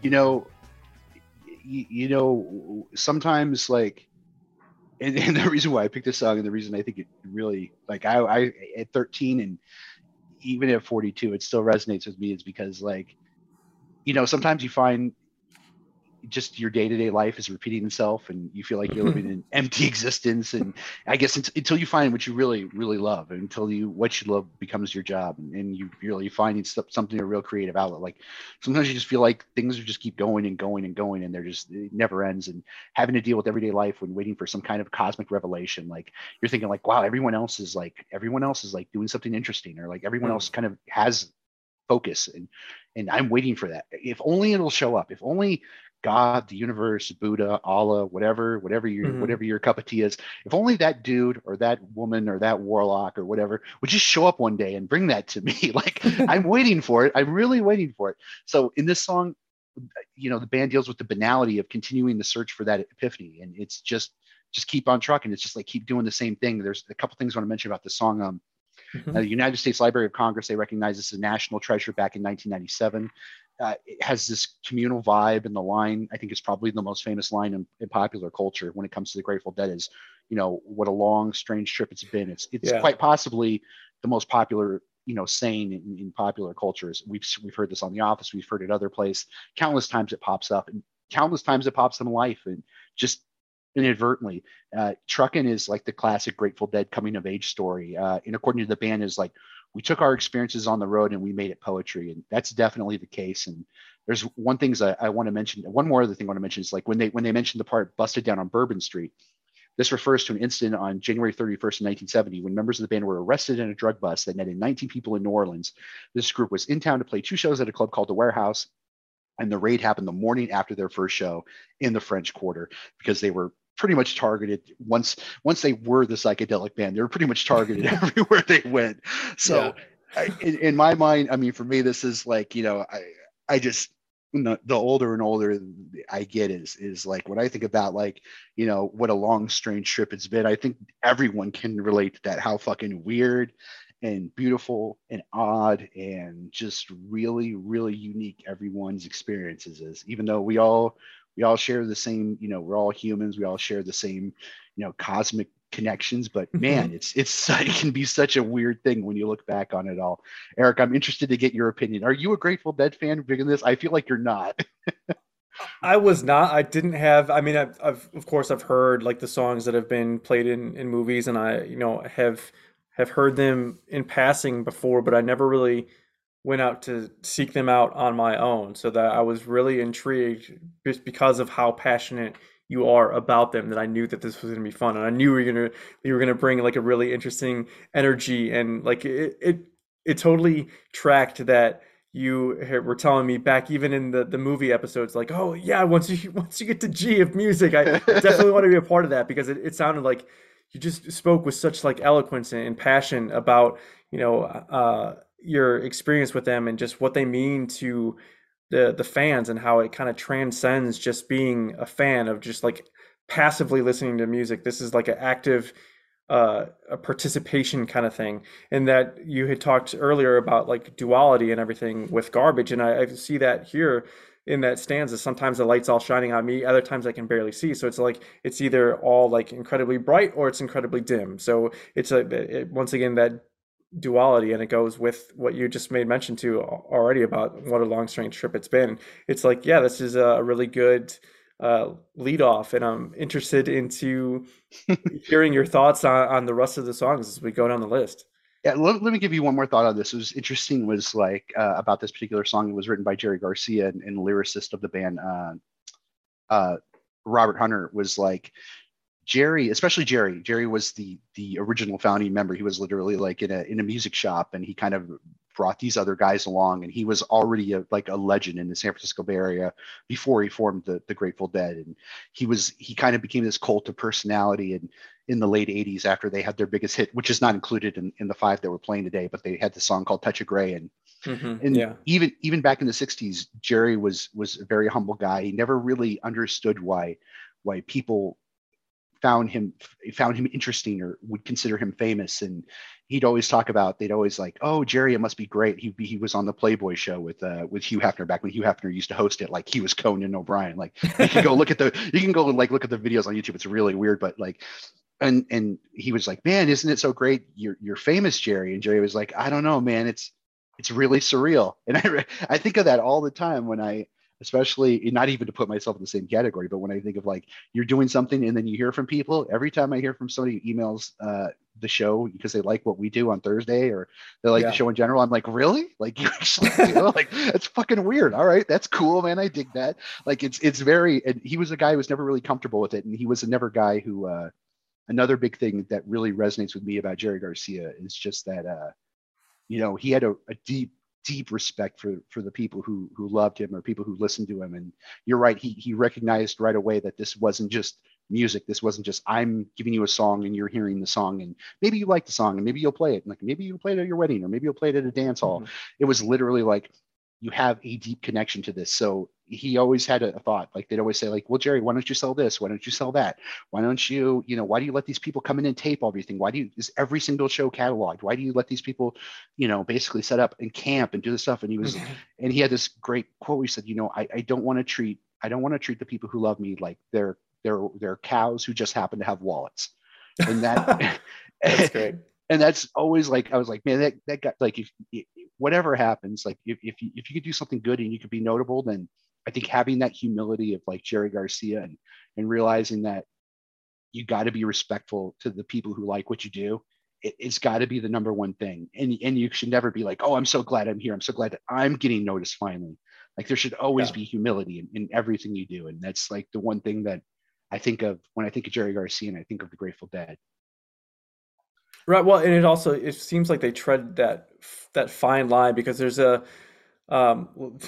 quote that you just gave was like so perfect because it seems like, I mean, they marketed their stuff, like their logo and stuff. It's like, it's on like everything, but it's not like they sold out, it's like they wanted to share that because it felt like they definitely had a deep appreciation for the people that called themselves fans and called themselves Deadheads that did have the dedication to just, drop everything to follow them on tour for months at a crack. And I think that they definitely, really appreciated that, from their following but also being able to tread that fine line without like being egregious about it or being so, corporatized and money hungry that they were like milking everybody for everything they're worth. It was like, okay, well, you like these bears? Okay, sure. Put your bears on everything. But yeah, well, what's interesting about all their marketing is like, tie-dye was invented by a guy who was literally scored some shit at their concert and was a guy who traveled with them. And then eventually he was doing this stuff with the shirts that he thought was cool. And he happened to bum a couch surfing from the guys and he showed them how to tie-dye and stuff. And they were like, oh dude, this is fucking cool. Like we'd like some of that to hang over our speakers. And that's how tie-dye came to be. The bear comes from, one of their audio engineers who that was his mark. And then that became the mark that would go on all the acid and the LSD that would get sold at the show. So everything that was marketed, all the marketing from the Grateful Dead literally comes from the fans. There was never a conceited effort to be like, oh, we got to sell some shit. Like we got to sell some hippie shit. Like everything that comes from marketing or all the weird shit you would see with them, it all came from the fans. And that's what I mean by completely removing that barrier from creator and person who enjoys it. When those lines are broken, that's when you have a relationship like the Grateful Dead and their fans do. So I'm about to really blow your mind then. So you're saying that the Grateful Dead was the original purveyors of FUBU for us, by us? Yes, they were. They really were. There's something to be said for alternative communities. And I mean, you're saying it in jest, but yeah, there's definitely something to be said for. Yeah, I mean, not to slag on them. I'm just saying I thought that would be funny, like a comparison, because it's not something that you would normally like compare. Oh yeah, to things, but it's pretty funny. But you do have people who are like literally like, yeah, like I want to be part of this. And what corporate America, remember at the time of this, is like we got the Vietnam War going on. There's people coming home in boxes every day, and it's on the news. And then you got these people saying like, you know what, this doesn't need to happen. Not that we have a stance on it, not that we're going to go hold a sign, just like you don't have to be a part of this at all. There's an alternative way to live, and there's an alternative way to think. You don't have to be subjected to the fear of everything in life. Like there's a whole different way. And I think that's what kind of blew a lot of people's minds and brought a lot of people over originally, was because there was this kind of DIY aesthetic of the music and listening and the clothing. And I know all of that now, like I said, with the patchouli thing, it's to be held against them at this point in their fan base at this point. But really when you put aside all the dirty hippie, blah, blah, blah, blah, blah. There's something pure about that aesthetic, about any group being maligned and then saying, you know what, we're not being served by the mainstream, so we need to do our own thing because there's no one coming for us or coming to help us or coming to coddle us. If we're gonna do something or have something of our own, then we have to do it. Yeah, and just like owning the labels too, not fighting back against it. It's just like being like we are what we are, and that's we're going to continue to do it for the love of our fans and for the love of the art and the craft and the creativity, and everybody else be damned. So yeah, you got to admire that. All right, let me get into the second one. So the second one is this is actually some people have said this is some. I'm going to do my drum. Some people think a lot of people are saying no, some fans consider this the greatest story song the band has ever told. A lot of people consider it the greatest story song in music history. This, of course, is "Friend of the Devil." This is a song recorded by the Grateful Dead. It was written by Jerry Garcia, John Dawson, and of course their lyricist Robert Hunter. It's the second track on, again, if you like the first one and you're like, you get to the end, you get to the fifth song, you're like, wow, I want more Grateful Dead. There's two albums that you need to check out. One is the 1970 American Beauty that this song is a part of, and then there's also Working Man's Dead, which we'll get into a song off that.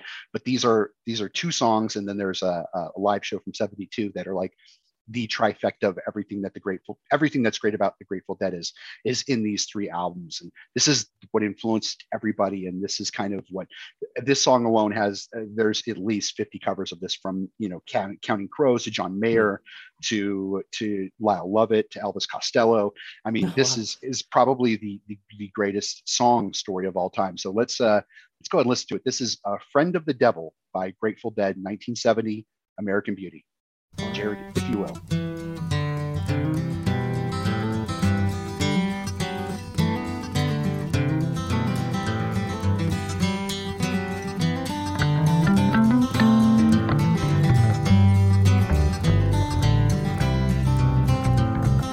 I lit out from Reno, I was trailed by 20 hounds. Didn't get to sleep that night till the morning came around. Set out run, but I take my time. A friend of the devil is a friend of mine. I get home before daylight, just might get some sleep tonight. Ran into the devil, baby, loaned me 20 bills. Spent the night in Utah in a cave up in the hills. Set out running, but I take my time. A friend of the devil is a friend of mine. I get home before daylight, just might get some sleep tonight. I ran down to the levee, but the devil caught me there. He took my $20 bill and it vanished in the air. Set out running, but I take my time. A friend of the devil is a friend of mine. I get home before daylight, just might get some sleep tonight. Got two reasons why I cry away each lonely night. The first one's named Sweet Anne Marie, and she's my heart's delight. Second one is Prison Baby, the sheriff's on my trail. And if he catches up with me, I'll spend my life in jail. Got a wife in Chino, baby, the one in Cherokee. First one says she got my child, but it don't look like me. Set out running, but I take my time. A friend of the devil is a friend of mine. I get home before daylight, just might get some sleep tonight.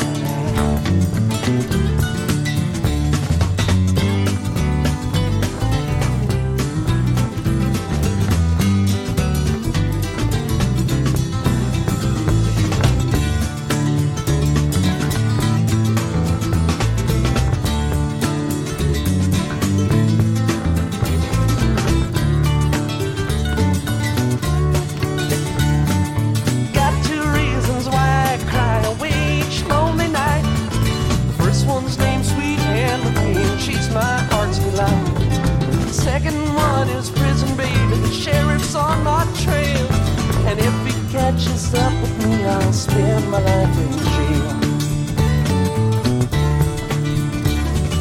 Got a wife in Chino, baby, and the one in Cherokee. First one says she got my child, but it don't look like me. I set out running, but I took my time. A friend of the devil is a friend of mine. I get home before daylight, just might get some sleep tonight. That was "Friend of the Devil." my first thoughts on this is like, it's one of my favorites because it's got that acoustic guitar and it's just so Hmm. smooth, yet the lyrics are so dark. The song, this song meant two different things. Meant one thing to Jerry and it meant another thing to the lyricist, Robert Hunter. It would be unfair to not mention the verse that Robert Hunter, the lyricist, had in this song that Jerry pulled. It was, you can borrow from the devil, you can borrow from a friend, but the devil will give you 20 when your friend got only 10. In Robert Hunter's mind, this was more about this is more about he was thinking more about even at that time modern banking. He was thinking about mortgage lenders. He was thinking about Mm. people who would claim to help you and then would go end up hurting you. Where like in the song, this is a guy who's on a run from the authorities. The crime has never been stated. In Yeah. Hunter's mind, this was the crime of getting involved with people who were trying to take advantage of you. And then this person strikes a deal with the devil, who eventually screws him, and the devil ends up chasing him too, which is in Hunter's mind, this was modern banking. This is in his mind is like, if you participate in society, this is what will happen. You'll end up blamed for a crime. You'll have to strike a deal with the devil, and then the devil is going to eventually be after you. Now, to Jerry Garcia, this was actually, it was more about the actual story in the song of a man committing a crime. He's got a child that doesn't look like him. He's constantly on the run, constantly have this kind of having to live this vagabond gypsy lifestyle because of these choices that he made. It's interesting in this one that it's definitely a song. You can take it for what it is on that very surface level, and it would be a great song. I mean, people would still think it's a great story song, but at the same time, when you consider like what Hunter, what he was writing at the time and how Garcia came to the song, it was very different. And the other thing I want to mention before I get your opinion here, Eric, this was originally when they wrote the song, when Hunter was writing the song, it originally was supposed to be, it looks like water, but it tastes like wine, which never really kind of got it together. And then it was when he ran it by his friend Dawson, he said, hey, how about a friend of the devil is a friend of mine? And that was like the perfect kind of part that kind of led to this. He wrote it all down. Hunter was their lyricist, and then he would write everything down. And then Jerry Garcia would often come in after playing all night long. He'd come in the morning, he'd sleep for 2 hours, and then he would start going through Hunter's books and literally his songbooks, and then would start writing the music to it while everyone else was asleep. And this is one where he literally like ripped it out of his book, wrote it all out in about 20 minutes. And it's the Hunter on his website, on his he's cataloged all his journal entries from that time frame, and you can literally see the page where Jerry Garcia literally ripped out this song from his notebook so he could write this song in a fevered That's hurry, really cool. So in which some makes it way kind of interesting. he was like talking about himself, like if I get home before daylight, I just might get some sleep tonight. I mean, that's such an iconic chorus. Like, yeah, I've definitely had heard this. Like, just from face value, from like the name of the song, I was like, yeah, not really familiar with. But then you start reading the lyrics, and it's like, oh yeah, it's like, yeah, I've heard this for sure. So I'm kind of thrown with what is it? Three different? Is it three different things? I was trying to keep tabs in my mind to ask you afterwards. So okay, so like first of all, so it kind of makes sense, like what you were talking about with the analogy of like the bank lending, because now it makes perfect sense. At first, when hearing it, I was like, okay, so the devil loaned you $20, but then but then he comes back and he takes your $20 that he just lent you. I was like, okay, like what the hell's up with that? But now it makes sense that if he's trying to say like, yeah, they might give it to you, but they're going to take it back and then some. So that kind of tracks with that. And then my second one is Anne Marie. So okay, he says that she's his heart's delight, but so is she the wife from Chino? Or is this a third? So it's like he's got a wife in Chino, and he's got ostensibly another wife in Cherokee, but then Anne Marie's really like the one that owns his heart. So is he talking about three women, or is it two? What's going on here? Do you have any kind of input on that? I don't know for sure. I definitely believe I know as someone who has a little bit of that gypsy DNA in myself, like you can have three loves of your life at the same time. I don't know how healthy that is, and I think you'll definitely end up hiding in a mountain in Utah if you end up having three loves of your life. But yeah, in my mind, I like to think of it. I think it's more romantic. The idea of this guy. Of course, a guy who's a criminal would have three loves of his life. It all tracks in my mind. Right. Yeah, no, it is. It's good. It's iconic. It is. Yeah, I can. understand why they're kind of like known for the jam band kind of thing, because they definitely take like that instrumental break in there, and like you're expecting the next stanza, but then it's like, no, we still got jamming out to do. Well, yeah, and the other thing I want to mention here is like if this one wasn't quite your cup of tea, there's been so many covers of this particular song. Bob Dylan has a great cover. Tom Petty and the Heartbreakers have a great cover, which I think are probably the two best. I think my favorite is probably the Counting Crows covered this song on their album Films About Ghosts, and Duritz does like just an amazing slowed down, more intimate version of this song that is makes it more longing, it makes it sadder. Definitely he, like Jerry Garcia, definitely dipped into the well of the idea of it being about a women and about being on the run, like literally, like took it literally. I don't think there are many versions that took the Robert Hunter approach, where this is about making a deal with something you don't understand. But gotcha. Yeah, I think that's probably there's so many great Grateful Dead covers, but I think one of my favorite Grateful Dead covers is that Counting Crows version of this song. Just really, really beautiful. Like I said, so smooth, but yet the lyrics are so dark. I mean, Friend of the Devil. I mean, and this is why I think like a lot of people think like, oh, Friend of the Devil, this must be some like real like hard rock, heavy metal, like this must be dark. And and you know what? Like the real devil is in the details and the little things that we don't realize day to day. And I think Robert Hunter knew that. Now, kind of like the ultimate counterpoint to this is going to be the next song. The next song is Uncle John's Band.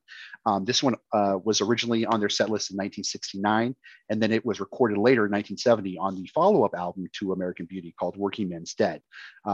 Written by guitarist Jerry Garcia and lyricist Robert Hunter, Uncle John's Band presents the Dead in an acoustic and musically concise mode with close harmony singing. Now, when we think of like hippies, campfires, singing a song, this is a song we think of. And one thing I want you to keep in mind when as we listen to this, and as you listen to this at home, Uncle John's Band is something that we don't really know who Uncle John is, and you're not supposed to know. But I when we listen to this, I kind of want you to think about who this person is. And I'm not even going to give examples, but I want to see kind of telling where people's minds go to when they think of this. And we think about the lyrics too. So Jared, if you don't mind, I'm not being too hosty. I feel like I literally, this is file under entertainment with evil Mark now. It's great that, again, I really appreciate that you are so passionate, because I mean, most of the stuff that I have gone to this point is just like, I like it, and I don't really have reasons for why I like it. Like I was joking about earlier, it sounds like you were born to be on a podcast about the Grateful Dead, because you were so well prepared to discuss this stuff. And it's just like, I love it. I'm just letting you take the reins, man. It's perfectly fine. I just want to make sure I'm not going too far, because okay, let's start our rundown. No. blah, blah, blah, blah. Also, we have Also, no, okay. So yeah, this is Uncle John's Band. I want you guys to pay special attention to the lyrics. I want to get your feedback on who Uncle John is once we hear this song, and what it would mean in your mind. So, Jared, if you would please, Uncle John's Band by the Grateful Dead.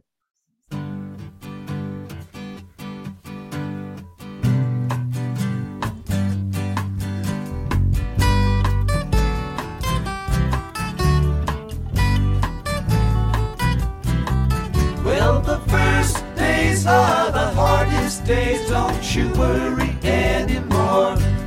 'Cause when life looks like easy street, there is danger at your door.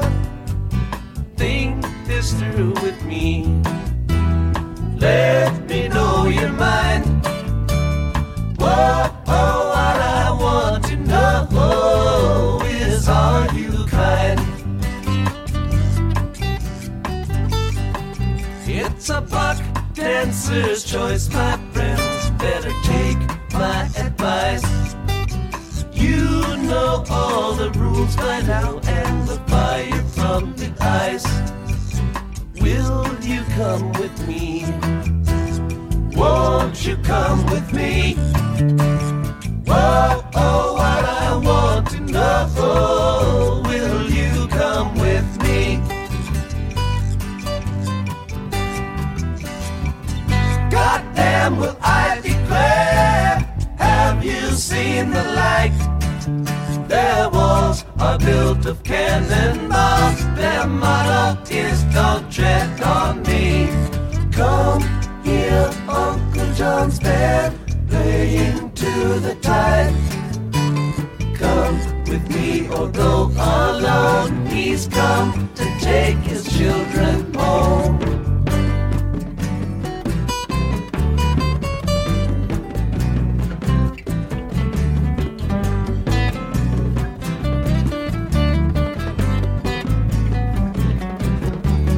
It's the same story the crow told me. It's the only one you know. Like the morning sun you come, and like the wind you go. Ain't no time to hate, barely time to wait. Whoa, oh, what I want to know, where does the time go? I live in a silver mine, and I call it Baker's Tomb. I got me a violin, and I beg you call the tune. Anybody's choice, I can hear your voice. Whoa, oh, what I want to know, how does the song go? Come hear Uncle John's band by the riverside. Got some things to talk about here beside the rising tide. Come hear Uncle John's band playing to the tide. Come on along or go alone. He's come to take his children home.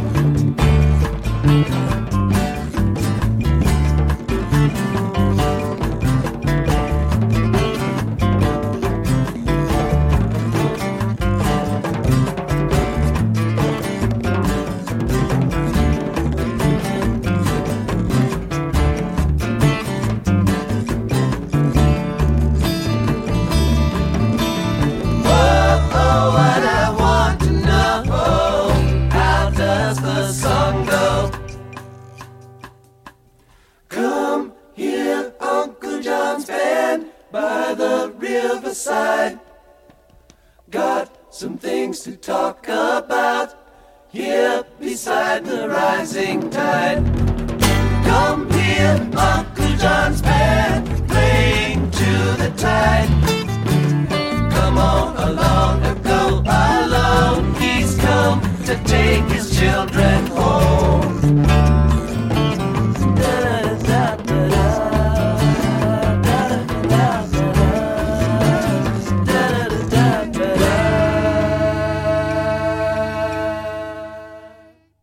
So that was the Grateful Dead's Uncle John's Band. Very, very, now we've truly entered the hippie phase. Now the patchouli is literally coming out of the, right into your ear holes. You can smell it. You're already bathed in it. You can't even take a shower at this point. So there's no point. This one is one of their more iconic songs. And I think what was big on Robert Hunter's mind when he wrote this was this particular poem by Emily Dickinson. So she wrote these lines in her poem number 478. I had no time to hate because the grave would hinder me, and life was not so ample I could finish enmity, nor I had time to love, but since some industry must be, the little toil of love I thought be large enough for me. And this was the original idea behind this with Hunter, and it was it was like, there ain't no time to hate, barely time to wait. Where does the time go? This song is one of those, again, it's one of those Hunter Garcia songs that carries with it enough room to kind of consider the universe or our lives in the universe. And it seems to be universal in its thought, from its opening lines, which can serve as either a warning or encouragement, its general invitation to come with me. The song resonates in our lives fairly continuously if we want it to. That the idea of participation. What I want to know, where does the time go? What I want to know is, are you kind? The guitar work alone is incredibly beautiful, and overall, that it's just a timeless piece of art. Nothing short of perfect. Now, it definitely had its detractors. Warner Brothers, when they first heard this song, when Warner's brother first heard the song, they called it, quote, an atrocity. Later saying about the Grateful Dead and the Grateful Dead mixers, I gave them clear instructions on how to properly edit it, and they completely screwed it up. So this song itself is literally like a a gift from God, Jesus, Buddha, Allah, Muhammad. Who do you like? A warlock, a pagan mystic, a tree that you believe in. I mean, literally inviting you to join in, to be part of this commune of ideas of love and peace, and and this idea of there being a rising tide, that we live in a silver mine. We call it Beggar's Tomb. One of the things that I haven't really hit home, and I want to hit home right now, is that knowing that they're from Palo Alto, knowing this is 1965, knowing that this is one of the most American bands, the probably American band, where we're fusing together all different types of elements of music and these same things that were carried on by the Beatniks or the Ramblers or the original Folkies. This idea of like, there's things wrong here, man, and like we should fix them, or there's got to be a different way. And how do we fix these? Like, we welcome people in, we bring them to us, we have that conversation. Sit down and let's have this conversation. It's really I think even in today, even more so today than probably at any other time in our history, like what do we need? Like, where is the point where you start on anything? I don't care what your beliefs are. Where would it be? It would be sitting down to have a conversation, not yelling or doing things like that. So it seems because like that just leads to people turning off right away. You'll tune out as like as soon as there's any kind of like confrontation. It's just like, yeah, hard check. That's how you have a debate, is by having a civil conversation instead of like getting into a pissing and moaning, screaming contest. So I got to ask you. So who would you consider? Now there is no right answer. So it's literally interpretive to whatever the listener chooses. But in your mind, who do you think he's referring to when he says Uncle John? I thought of two different things. So you said it was 1965 when it was written. Yeah, around 65 to 68 it was written, and then it was added to the set list in 69. Okay, because I'm kind of fuzzy on when the dates are for Vietnam, because I think it was ongoing during this time, right? Didn't it? Oh yeah, end? definitely. It ended in 74. That's because right. I had two different ideas, because it's quite, it's being pretty literal. Like, they're talking about their walls are built of cannonballs. Their motto is "Don't tread on me." I mean, that kind of speaks towards like a army, with Uncle John being an equivalent to Uncle Sam being like the U.S. government kind of thing. As talking about he's come to take his children home, like home in body bags. Now that's the dark kind of interpretation of it. The other one was more of like maybe a light kind of thing, like with being Jesus, like with a message of like hope and peace and freedom, like talking by the riverside, because a lot of his sermons famously were done by bodies of water. And so he's talking about he talks about riverside and tides, and he's come to take his children home in like a rapture kind of setting. So I don't know like what your thoughts are, or what pundits or scholars that have done deep dives into the song have interpreted, but I mean, those were immediately my two thoughts. Yeah, a lot of people like the Jesus one. They seem to, it does make the most sense. Definitely does make the most sense. I think what's interesting is like a lot of people think it's Jesus. A lot of people think like maybe it's Jerry himself.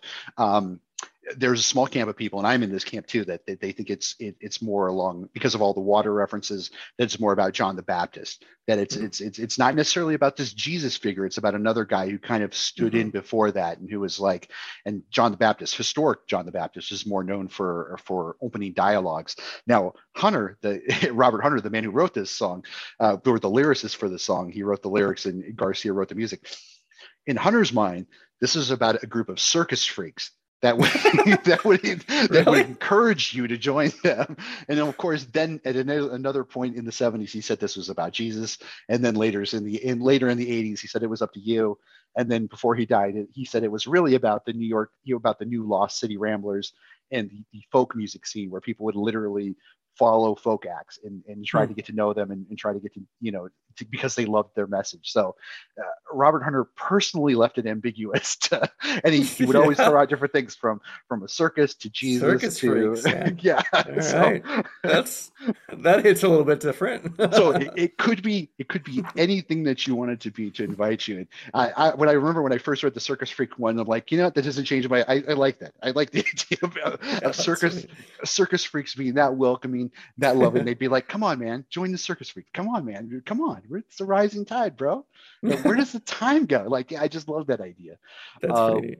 Yeah, let's get to the next. The next one's kind of rocking. This is Grateful Dead at their most rockiness, and I think this is probably one of the ones probably a lot of people heard. This one is Casey Jones. This is music was written by Jerry Garcia, and again lyrics by Robert Hunter.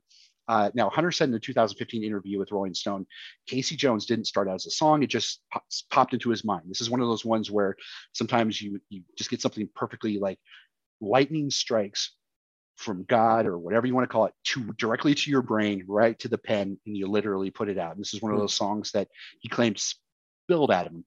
And of course, this is about the historic Casey Jones and that old story of Americana. But the twist was that that Casey Jones is high on cocaine. Naturally. So this is a pretty good. This is a pretty gem of a great song. And let's hear. This is from a 1970 album, Working Men's Dead. Again, we've had two American Beauty songs, two Working Men Dead songs, because these are definitely the perennial albums. But yeah, this is Casey Jones from Grateful Dead, 1970 album, Working Men's Dead.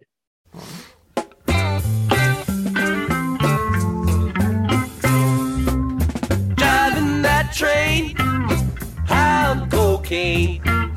Casey Jones, you better watch your speed. Trouble ahead, trouble behind. And know that notion just crossed my mind.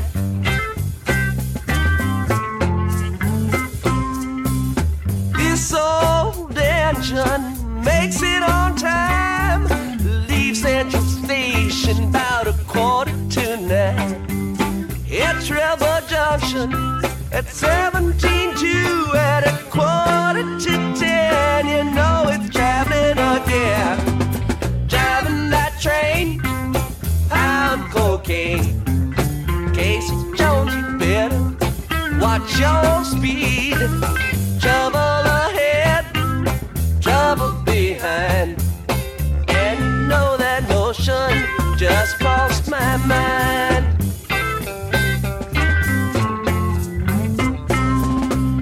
Trouble ahead, the lady in red. Take my advice, you'd be better off dead. Switchman sleeping train, 102 is on the wrong track and headed for you. Driving that train, I'm cocaine. Casey Jones, you better watch your speed. Trouble ahead, trouble behind. And you know that notion just crossed my mind.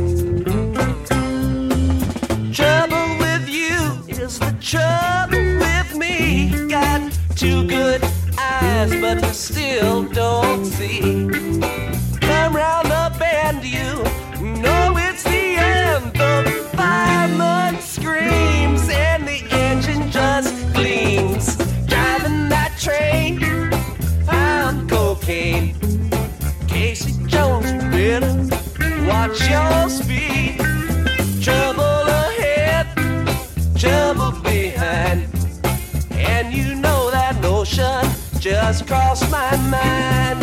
Driving that train, I'm cocaine. Casey Jones, you better watch your speed. Trouble ahead, trouble behind. And you know that notion just crossed my mind. Driving that train, I'm cocaine.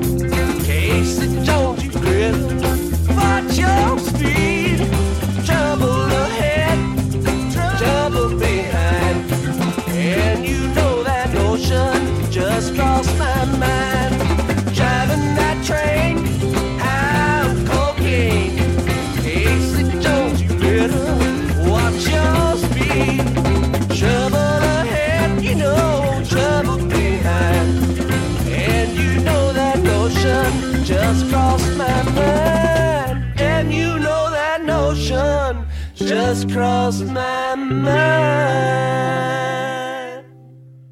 All right, so that was Jerry Garcia and the Grateful Dead singing Casey Jones, which has to be like the best opening line of any song ever. Driving that train, high on cocaine. Yeah.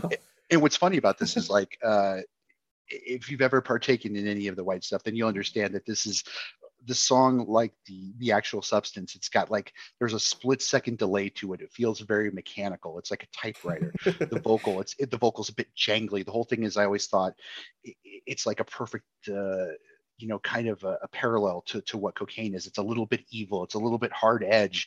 It's also got that sing-songy thing that's kind of sweet, but it gets a melody that's kind of stuck in your head, but it's kind of this hollow mechanical feeling like a typewriter, which kind of goes along with the idea of it being a train. So we're taking this legendary character, Casey Jones, of this character in Americana, and then taking them out of that era in Americana, putting him in 1970, and how would this guy be if he was there now? And I think in their mind, I think in Hunter's mind, it was the idea, the lyricist, was that this is exactly what this band is. They're kind of in this for the long haul. There's this kind of things that are out of control. A lot of people speculated that Hunter wrote this as like an anti-drug piece, because he could see how far along things were getting with the LSD and the acid tests, and just how it went from experimental, mind use and having an experience to just like flat out abuse for some people. And I think like this is kind of the if there's going to be any anti-drug song in the Grateful Dead catalog, like it definitely would be Sugar Magnolia. Sugar Magnolia is literally about weed, but I think Casey Jones would be the one where we're talking about sounding hard edge and being hard edge and having that cocaine feel and being kind of that warning, and taking that classic piece of Americana and kind of juxtaposing it against this idea of cocaine use in the 1970s. So yeah, I worry that it's buried too much under subtext, though, if it really was meant to be an anti like drug song, because at face value, I mean, it does talk like, okay, yeah, you're about to get hit head on, like you're either going to run into trouble with this woman that you're involved with, or you're going to get head on like literally by a train. So yeah, it does kind of speak to your point about it being like more of a negative, but at face value, like if you just told you like, oh, he's high on cocaine, like he's just I mean, he's doing his thing, American hero, high on cocaine behind. He's driving a train. Right. What's funny here is like, again, great thing about Violent Entertainment. Like, here's where we cross again with Control. I see a lot of parallels between Control and Casey Jones. Like, very much a product of what they want to be. And in this particular case, I think the misnomer here is that like Lady in Red is actually that's an old 60s term for the person who brought you your drugs. So the lady, okay. So the not lady, not literally a woman.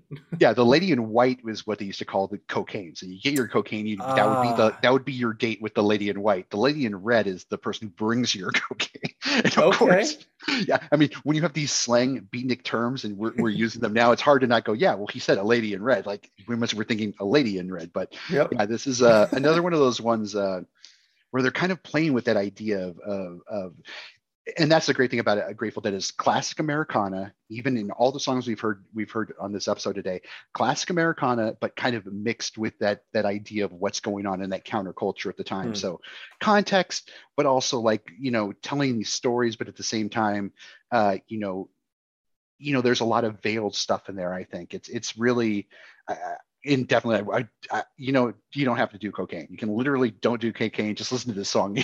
No one needs that kind of shit in their life, but it definitely has that feel. And this is like one of their more iconic songs.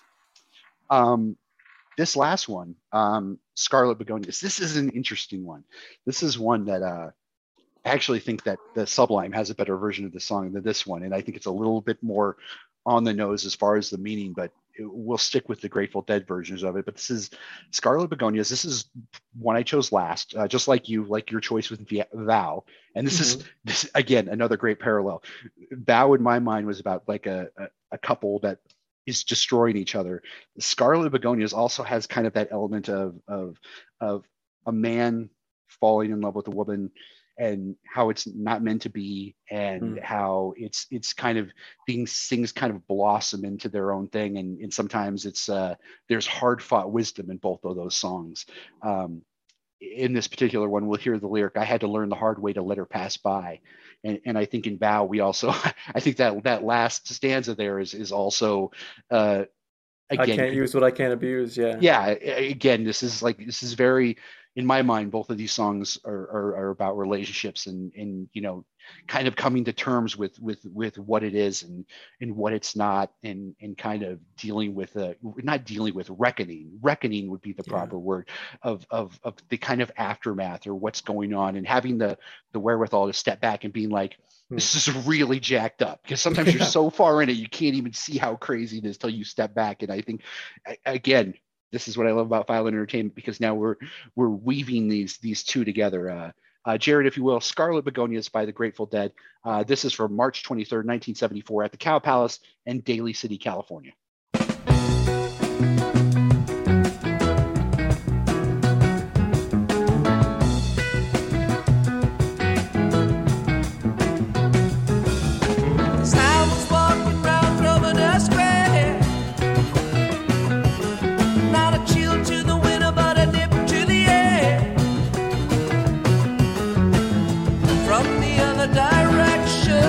She was calling my eye. It could be an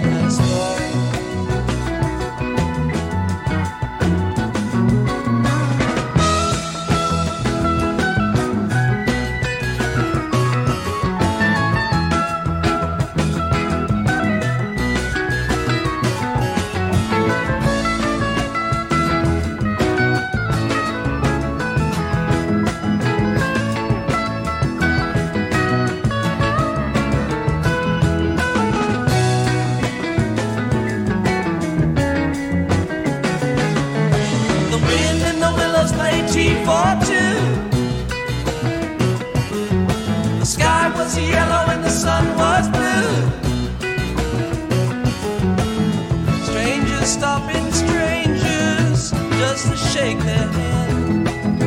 Everybody's playing in the Heart of Gold Band, Heart of Gold Band.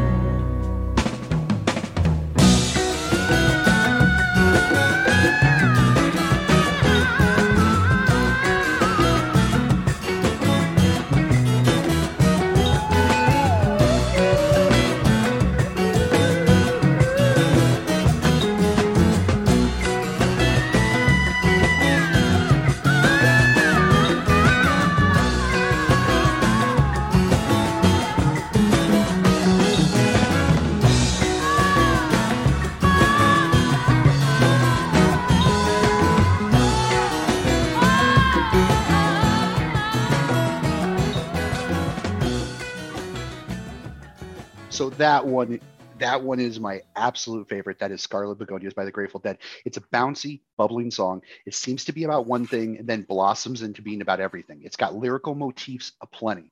We have Hmm. flowers, we have nursery rhymes, gambling, shapes, colors, musical forms, precious metals.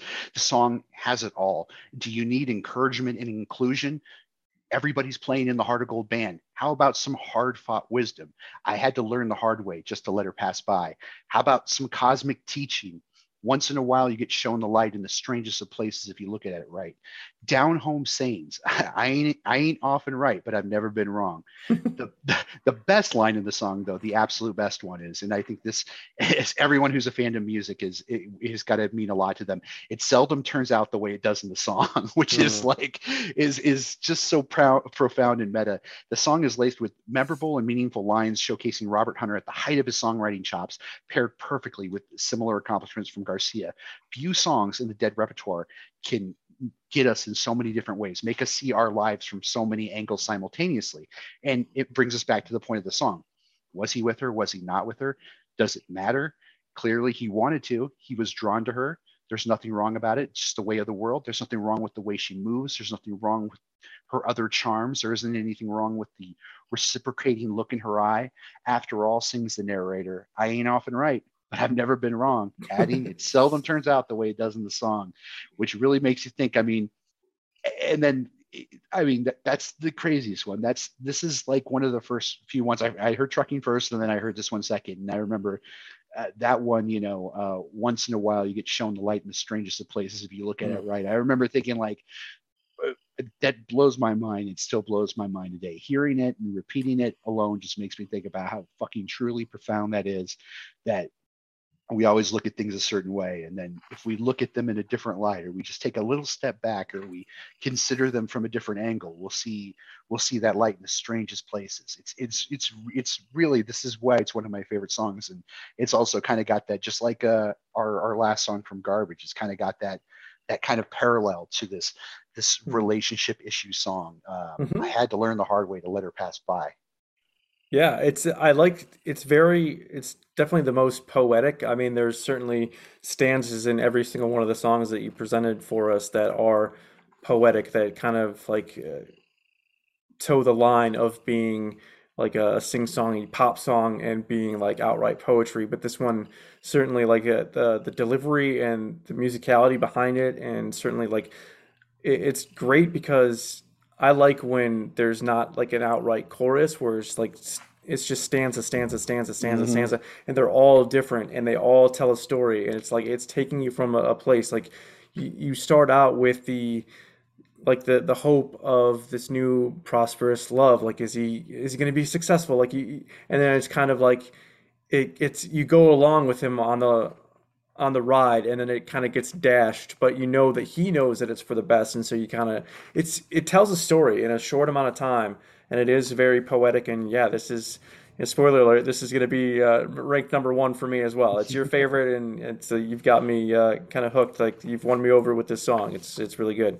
Yeah, this is a great one. There's a lot of other versions of this. I know Jimmy Buffett did a version of it that's not terrible, but I think the Sublime version is almost like there are a few songs in life like we think like All Along the Watchtower. That's a Bob Dylan Mm, song. Bob Dylan wrote yeah, that yeah, song. However, Bob Dylan may have wrote that song and he birthed that song and he brought it into the universe, but that is Jimi Hendrix' song. Like that is yep, literally no Jimi question. Hendrix' song. Like it changes the Scarlet Begonias, and it's weird to say because I know people feel weird about Sublime. People feel weird about the Grateful Dead, but if there's one song that I think belonged to Grateful Dead and then belonged to Sublime, I think Mm, is just knowing the context of how Bradley died and the heroin overdose, and in his version of it, he turns it into a woman who turns him into all this, and he ends up going off with her, and they enjoy this torrid love affair, and they enjoy this torrid summer of selling drugs and getting high and getting out of control, and then he finds out that she's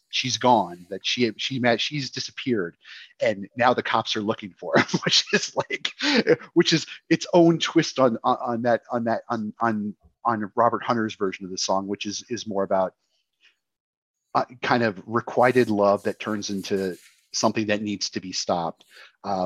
Seeing this woman in London, and seeing that he's looking at her and she's looking at him, and it seems to make sense, and then and that doesn't work out, does it not? But it didn't. Maybe it did. Maybe it didn't. It doesn't really matter. It's kind of that experience. It's that first spark. And I think this is why this one pairs so wonderfully, just pairs perfectly with the final Garbage song, because it's clearly about that relationship dynamic, and that relationship dynamic between two people is just like, it's something that carries like basically every good song in my mind plays out on that human melodrama. And when it's unrequited love or requited love, or something that doesn't end the way it should, or something that's not going the way it should, that's just pay dirt for musical brilliance. I agree. And you said, again, I'll reiterate, like you were meant to do this. Like this had to be a show that you were brought on for, because you obviously have been putting a lot of thought in this, throughout the entirety of your fandom. You have a lot of really good insight that you're bringing to this.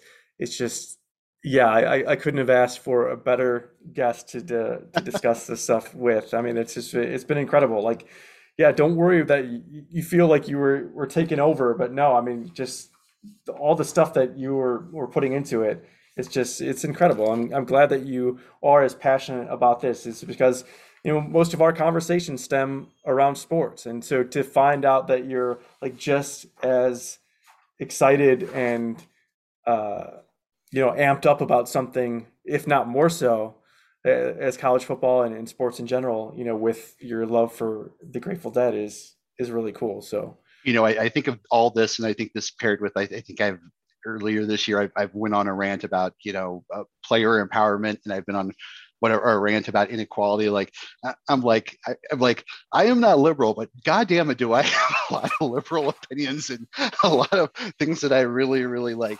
I think deep down underneath it all, Eric, there might be a Bernie bro inside of me that I'm repressing. Maybe now that I'm really tripping, like maybe Medicare for all isn't such a terrible idea. I mean, honestly, you know what? Scratch that. Edit that. Please edit that in post. Jared's like, no, hard pass. No, sure. Are you ready to delve into our rankings for these? Yes. All right. So let's start with Garbage. What's your number 5 song? Oh gosh, this is really tough for me. And I'm not just saying that because I'm like, I think Wolves is probably number 5 for me. I mean, there's no bad ones, but there's just so much good stuff that it's going to go float towards the top. Yeah, that's kind of like the argument where Erica was like, no, they're all number 1. Fuck you. It's like, but there's got to be a number 5, and so that's not like a. There has to be a Cincinnati Bearcats or a UTSA. There has to be. Sorry. Exactly. For number 5, I'm going to go with I Think I'm Paranoid. It is my favorite song off of version 2.0. But again, like when you start out with 35 songs that I legitimately could have had in this playlist, like we would have been talking for days and days and days straight. So there's got to be a number 5. So for me, that's I Think I'm Paranoid. All right. Gosh, it's such a good one, though. I don't know if I like that. You ready for me to give number 4? Yes, sir. I'm going to go Wolves. No, I'm sorry. I'm sorry. Wolves for number 5. Oh, yeah. I'm sorry. I meant Control. Control 2. Okay. Too new for me. I mean, I like the other stuff. This would almost be my number 5, but I love that distortion at the end. It kind of won me over. But yeah, it's just, yeah, number 4 for me. Okay. I'm going with number 4. I'm going with Shut Your Mouth. So I led off with it intentionally because it is like more rocky, and I do like the message behind it, and especially that it came from like a stream of consciousness kind of thing. It wasn't like they pretty much verbatim took down the stuff that she was saying, that she was ad-libbing, and then incorporated that into the proper song. So I like that it wasn't like a sit down and formulate that structure. I like that it was just like a stream of consciousness thing. But again, there's got to be a number 4, so I'm going with it there. Number 3, I'm going to go with And it was really, I mean, any of the top three could slide into one, but I'm going to go with "Shut Your Mouth." I really like it, but I think what's left is really fighting for one and two. And I think one is one I definitely would have made number one, but now I'm hedging my bets now. I'm kind of changing my mind. But "Shut Your Mouth" definitely a number three. I'm happy with my 3, 4, and 5. My 1 and 2 are going to be tough. Okay. Well, so number three, I've got Wolves. It's a nice, even like right in the middle kind of thing for me. I don't love it as much as my top two. I don't uh, love it as little as the ones that I've got. This is again, it's from the newer album, and so it was relatively new. It hasn't gotten near the amount of airplay as the other ones, but this was one like upon first hearing it, I was like, that is really awesome. I really love this song, and so it got pretty heavy rotation when I was trying to pare down all of them, and it would have been easy to kind of just remove any because I did have, like I said, I had five easily from the first album alone that I could have selected, and so like when I had six songs left, that other song from the first album, and that was "As Heaven Is Wide" for anybody that wants to know, could have taken over, but I love this song so much that it got the number three for me. Ooh, number two, I was literally going to go with this one number one, but I've literally changed my mind. I talked myself into it with all the terrible PTSD it's brought in my mind, but also like I said, the bittersweetness of it. But we'll get to it. Number one, I think my number two, just by the sheer fact that The Vow kind of won me over when I really, really thought more on it, is I think I'm paranoid. I love that song. I think it's classic. I think when we think of Garbage and we think of that time frame, and you could put that up there with Smells Like Teen Spirit. You could put up there with anything by Pearl Jam. You could put that song up from that era, and it would be just as good as any of those other songs. It stands on the shoulders of alt rock, and I think it's one that does not get enough credit for what it is. Yeah, I think I'm paranoid at number two. Yeah, I can certainly appreciate it. Like I said, it's my favorite song from that album. It's just, yeah, they're tough choices that have to be made.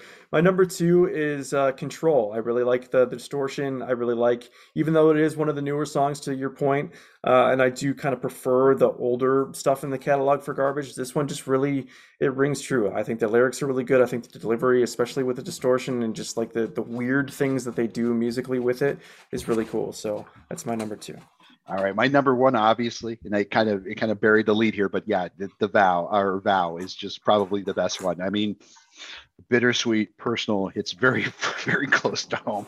I don't think I ever want to listen to it again. Actually, Oh no. I will rank it. I will rank it the number one Garbage song for our episode. But yeah, I don't think I ever want to listen to this song ever again. It's that traumatic for me. No, that's fair enough. I'm sad that it has that deep of a negative impact on you, but I do appreciate that you did appreciate it enough to make it number one.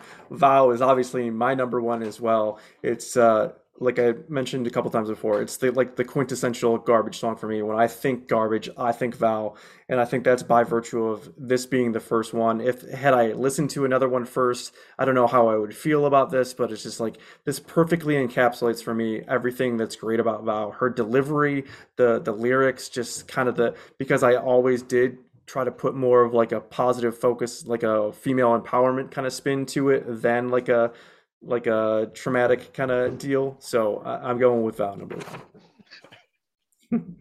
I wish I had that take on that song. Well, maybe you can listen to it one more time, just trying to put your mind No, in that kind of. I'm No, good. you're like, I'm no, good. it's dead to me forever. I ranked it number one. Now take it, take it, and go fuck yourself. It's like USC winning the title. Yes, Oh I know. Jesus! I'm aware that they won it. I'm aware that it's very important. I am aware that Pete Carroll is extremely brilliant, but I do Won't not have accept to. it. Yeah, No. I don't have to dwell on it. I don't have to dwell on it. All right, let's get into Grateful Dead. So I guess I will go first in this case, unless you would like to go first. Yeah, you can go first. I'll All give right, you. my number five, and again, like all these songs that you picked out for me, not having like a deep knowledge of the discography for the Grateful Dead, but I had heard these songs, or at least portions of them, or were familiar with them. So All of them are really good. I think it is a good representation that you handpicked, that you cultivated for our audience. So it's great. I think this probably will lead to more people exploring more of what the Grateful Dead have to offer. So again, tough choices have to be made. I don't think it's a bad song by any means. I especially you had made mention of like the iconic first line. It is incredible. Driving that train high on cocaine. But number 5 for me has got to be Casey Jones. Yeah, I'm going to agree with you. Number 5, Casey Jones. I just like it, like I mentioned when we talked about the song. It just reminds me too much of doing cocaine. It's literally got a mechanical feel, a very. I like natural things. I like a natural bring up. I don't like this artificial jacked up kind of thing. And it definitely feels very mechanical in my mind. It's one that I love. It's a song that I love, and I love a good story song. I think that's probably why I have a penchant for country music in my middle age, is that I love a story song. But yeah, this is one story that I do not need to relive all the time. Being high on cocaine and driving a fast moving vehicle, been there, done that. Not a great way to live. So. All right. My number 4, I kind of my 1 and 2 and number 5 were very firmly entrenched. Like as soon as we listened to them again, I was like, okay, that's where I'm slotting these in for sure. Between 4 and 3, I'm kind of like hemming and hawing. Like I wrote 4 on the 1, but now looking at them again, especially because you know what, I'm gonna flip it. My number 4 was gonna be my number 3 and vice versa, but I'm gonna go with number 4. I'm gonna go Uncle John's Band. It's a good song. It's a good message, but I think it's a little too open to interpretation. Like when we were talking about, oh, it could be Uncle Sam, it could be Jesus, it could be, but then when it's like, oh yeah, it's about circus freaks, it's like, well, that changes the message entirely. Like I can still appreciate, it being a good song and good musically, but if that's truly what his mindset was, circus freaks, I'm like, all right, firmly number 4 now. Yeah, I'm almost tempted to agree with you. I really love this one. I think this is the hippiest of the hippie songs. I'm definitely going to slot this at 4 also. For me, yeah, the 4 and 3 could have changed, but I think my only criticism is there. I don't mind the ambiguity. I do kind of mind the and I'm making my own argument against me, like patchouli, the campfire. Like sometimes it definitely does kind of diminish what the band's about. And I think even though I love that song and I'll play it in the car and I love the peace and harmony of it and I like all that stuff, but yeah, in my mind, it's probably something that's more needed in this world, but it's something that we can all easily dismiss. And I would also mark it down. Compared to the other ones, I mean, we have literally iconic lines in the rest of these songs. Uncle John's Band's fun, but I'm going to rank it at 4 as well. All right. So number 3 is going to be Truckin'. I know for you, it's probably maybe going to hold a higher place in your pantheon because it was the first one that you heard. It is iconic, and yeah, it's got a good message. It's got a lot of good, just delivery and good musically. But I think the strength of the top 2 that are going to remain just like far outshine it, like from an artistic standpoint. So I'm going to go with Truckin' at 3. Yeah, gosh, I wish I would have gone first because I feel like I would have been out the gate with. I think it would have been weirder that we're kind of matching. I'm definitely not trying to match with you, but yeah, Truckin', there's so many great lines. What a long strange trip it's been, which is like it's almost cliche at this point, but really, if you stop and think about it and you apply it to your own life, I think it could mean so much. I love that idea of waiting for a cosmic message and not getting it, and thinking that it's going to be delivered any day now. It's just a matter of time, and kind of that longing for it. And that idea of just like, you got to keep moving on, man. You got to keep it moving. You just got to keep it trucking. I love it. But I mean, when we get into the top 2, there are some songs that the other 2 are just so iconic. I mean, we got Alabama, Georgia still sitting out there in my mind. We got literally a 1 in a 1A. So yeah, I got to go with Truckin' at 3. Well, I think we're going to have the exact same, I feel that way because you did say Scarlet Begonias was your favorite song. So, Friend of the Devil is going to be my number 2. It's a really good song, even though that one's kind of ambiguous as well. I do like the storybook nature to it, and that they do have a repeated chorus instead of just like the stanza that I was like going on harping about before that has Scarlet Begonias. But that chorus is iconic, and it is, yeah, it it paints a picture. It sets a tone right from the jump. And yeah, Friend of the Devil is a really good like story-based song. Yeah, as someone who's lived his majority of his life in the West, I think probably what draws a lot of people to the Grateful Dead is that idea of how wild and open the West is, and you could even now in this world you could be in a cave in Utah. It's so expansive and it's so wide open, and when you go to places like Reno or Vegas, or there's different parts of the West where there's still that kind of outlaw spirit. I mean, every historic building in Arizona used to be a brothel. I mean, tells you everything you need to know about Arizona and how gritty and how, just outlaws. Like these are not like foreign concepts. These are concepts that were less than 100 years in the West. So when I hear that song, it makes me think of like the iconic Western imagery. A guy escaping, a guy on the run, a guy who's got three loves of his life. I mean, that one definitely resonates with me. I love that one, and it's probably the greatest story song of all time. Great version by Tom Petty, great version by Bob Dylan. I think Game recognized Game. I think when you have the best of the best, we're like, I hear that song and I want to do my take on it. Then Yeah, it's undeniable. for sure.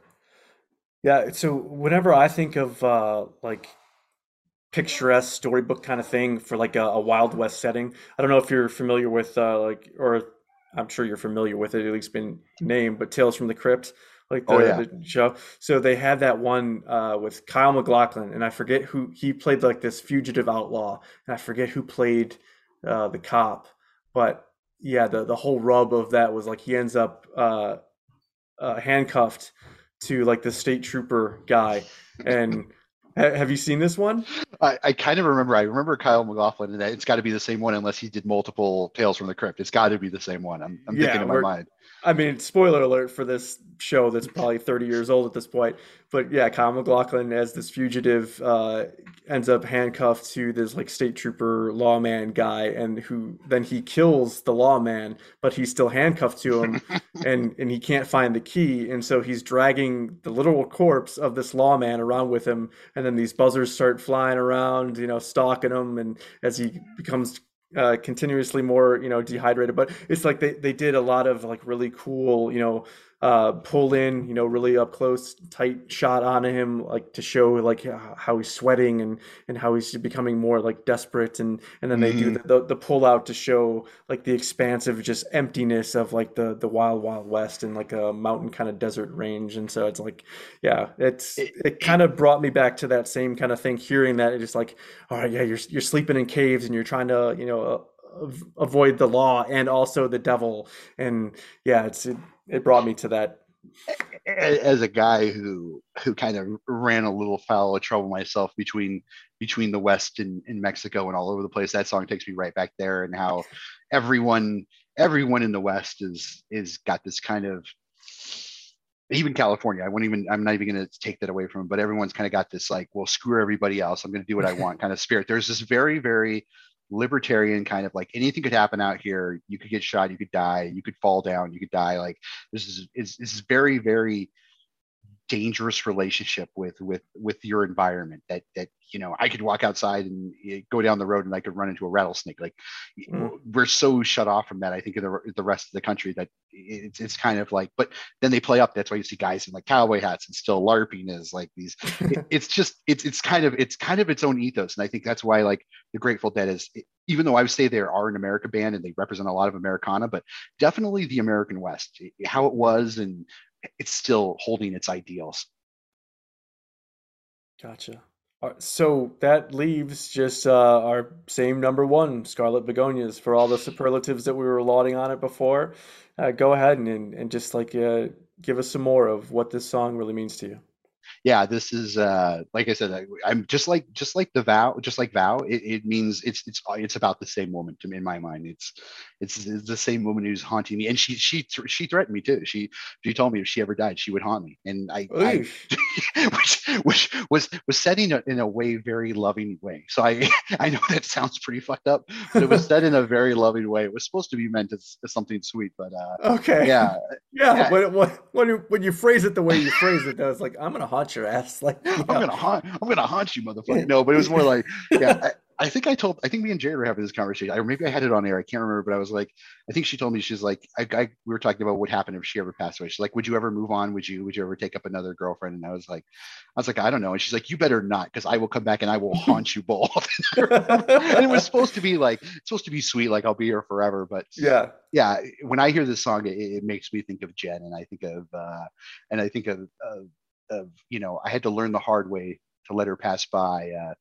That idea of all these things, flowers, nursery rhymes, shapes, colors, musical forms, precious metals. I think of her. She was very into peacocks, and I think of that every time I see a peacock. I think about her every time I hear this song. It's very, again, just like Vow, it's very, very bittersweet. But this one I like a little bit more because it blossoms. It's not so hard straight into that. It kind of blossoms into, from being about that to being about everything else, which I really love, is that it's got motifs aplenty that kind of spread out. It's not just solely about this one bittersweet relationship. Yeah, it's really deep with like symbolism and metaphors, and you could read a lot into it, and it's also enjoyable at face value. And I really like and appreciate when music can do that. That you can enjoy it on multiple different levels. Like it's a poem essentially put to music, Mm-hmm. and that's really cool. I really dug that song. And I mean, that's the cincher, right? It seldom turns out the way it does in the song. I mean, if that ain't the ultimate, and if you're a music fan or you're someone who obsessively follows music, yeah, it seldom turns out the way it does in the song when we compare real life to music. Yeah, wow, what with the ultimate, probably Grateful Dead line in my mind. Yeah, and what a way to round out the episode. I mean, we still have one more segment if you're still willing to do Oh, it. I'm ready. All right. I'm ready for this Aerosmith game. I'm sorry that I've taken control and I've talked so much, but No, if again, I'm really appreciative that you agreed to do this, and that all my friends have come on here, and super producer Jared, that he's so willing and giving of his time, and also to come on and do the episodes. Like, everybody has just been so cool about bailing me out in doing this, and so it's dude, to keep the show going. It's it's incredible. it's literally, let me say this. I know I've said it twice here, but I'm going to say it again because I'm still feeling it. Is like something important about music, and it's something important about sharing music. Like I said, you're literally opening your third eye when you listen to music, and when you're opening your third eye with other people, then it becomes transcendent. And when I think of everyone out there being able to listen to the podcast, listen to our thoughts afterwards, and then actually being able to listen to songs with us, it's crazy. It's mind blowing.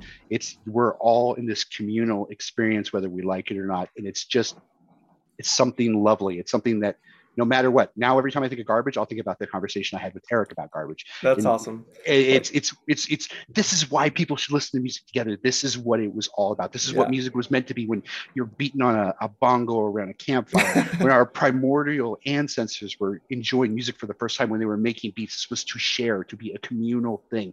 This is why this podcast is Yeah. so goddamn important. This Oh, is thank why you. And this it's series is so important. And that's why it was really important, and the best choice that we've made to incorporate the music into the episode, instead of asking someone to go to Spotify, pause the podcast to go listen to it elsewhere. Just to have it embedded in the episode just makes it, yeah, because it does afford the opportunity to listen along, with the guest, to experience it at the same time. And it is, and I love how you're like ascribing more like profound meaning to the show than I'm just like, oh, let's get some people and talk about music. And you're like, no, it's important for like the tribal No, nature. I love that though. That's what's great, is like, that's what it should be like. As you, as the artist, and this is what's perfect about it, is like, just like the Grateful Dead, just like Garbage, you've created something. And just like when Hunter wrote all these songs, you wrote something, or you put together something thinking one thought, and then it isn't later till you get feedback that you realize that this one thought that I had, like I I had blinders on. I'm only seeing one part of this picture. And when I open my mind and I listen to other people's feedbacks, then I can kind of get the full picture. And I think the reason why we don't want to get the full picture, because when we take in the full picture and we realize the responsibility we have to what we create, we realize like, oh my God, I'm not just like some jerk off having fun on a microphone. Like I've cracked the mic because there's something spiritually in me that I need to share. Like, so when you see the whole picture, you see the responsibility you have, not only to the people who listen, but to the people who will find it in the future, and to the people who came before us, who shared music or who shared sports, who shared whatever. You're literally taking part in the oldest tradition, which is storytelling. So it's great that you didn't know, but now it's great that we've pulled it back. So you've seen it even more. And now I feel really, really, really fucked up. So I'm going to let you continue with your segment. Oh, that's the perfect way to wrap that up. So, all right, we are going to get into the game that's sweeping the nation. It's not quite clickbait headlines, but it is up there, almost as important. And this is it Aerosmith? Is it Aerosmith?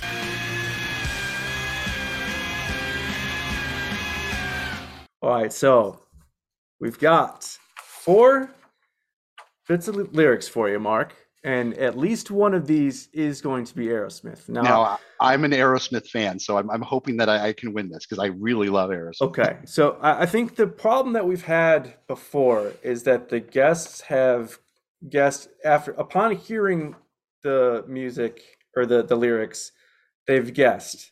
Okay. I think what we should do is wait until we've heard all 4 of them. And then if you need me to repeat them, I can. But I think wait until we've finished all 4, and then you can tell me which one you think it is. Or possibly more. What do you think? Okay. I'm ready. Right? Yeah. Okay. So here we go. Here's the first one. I really mean to learn, and 'cause we're living in a world of fools, breaking us down when they all should let us be, we belong to you and me. I believe in you. You know the door to my very soul. You're the light in my deepest, darkest hour. You're my savior when I fall, and you may not think I care for you when you know down inside that I really do, and it's me you need to show. Okay, that's number 1. That sounds... Okay, I'm ready for the next one. Keep stewing on him. Here we go. Here's the second one. Everyone I know, everywhere I go, people need some reason to believe. I don't know about anyone but me. If it takes all night, that'll be all right. If I can get you to smile before I leave, looking out at the road, rushing under my wheels. I don't know how to tell you all just how crazy this life feels. I look around for the friends that I used to turn to pull me through. Looking into their eyes, I see them running too. Okay. All right, here we go with the next one. Baby, I'm a dreamer, found my horse and carriage. Stalemate, jailbait, ladies can't refuse. You love them, then you leave them with your sold out reviews. No more, no more, no more, no more. All right, okay. Here we go. Okay, I'm ready for the fourth one. Here's our last one. I can't get you out of my mind. What crazy stuff. She looks so tough. I had to follow her all the way home. Then things went bad. I met her dad. He said, you better leave my daughter alone. I couldn't sleep a wink for trying. I saw the rising of the sun, and all the night my heart was crying. You're the one, you're the one, you're the one, you're the one. Well, first of all, that's commitment. That's no guy should be doing that. It's a little try-hardy. Okay, yeah, I think I know which one is the Aerosmith. I'm picking the Aerosmith one, right?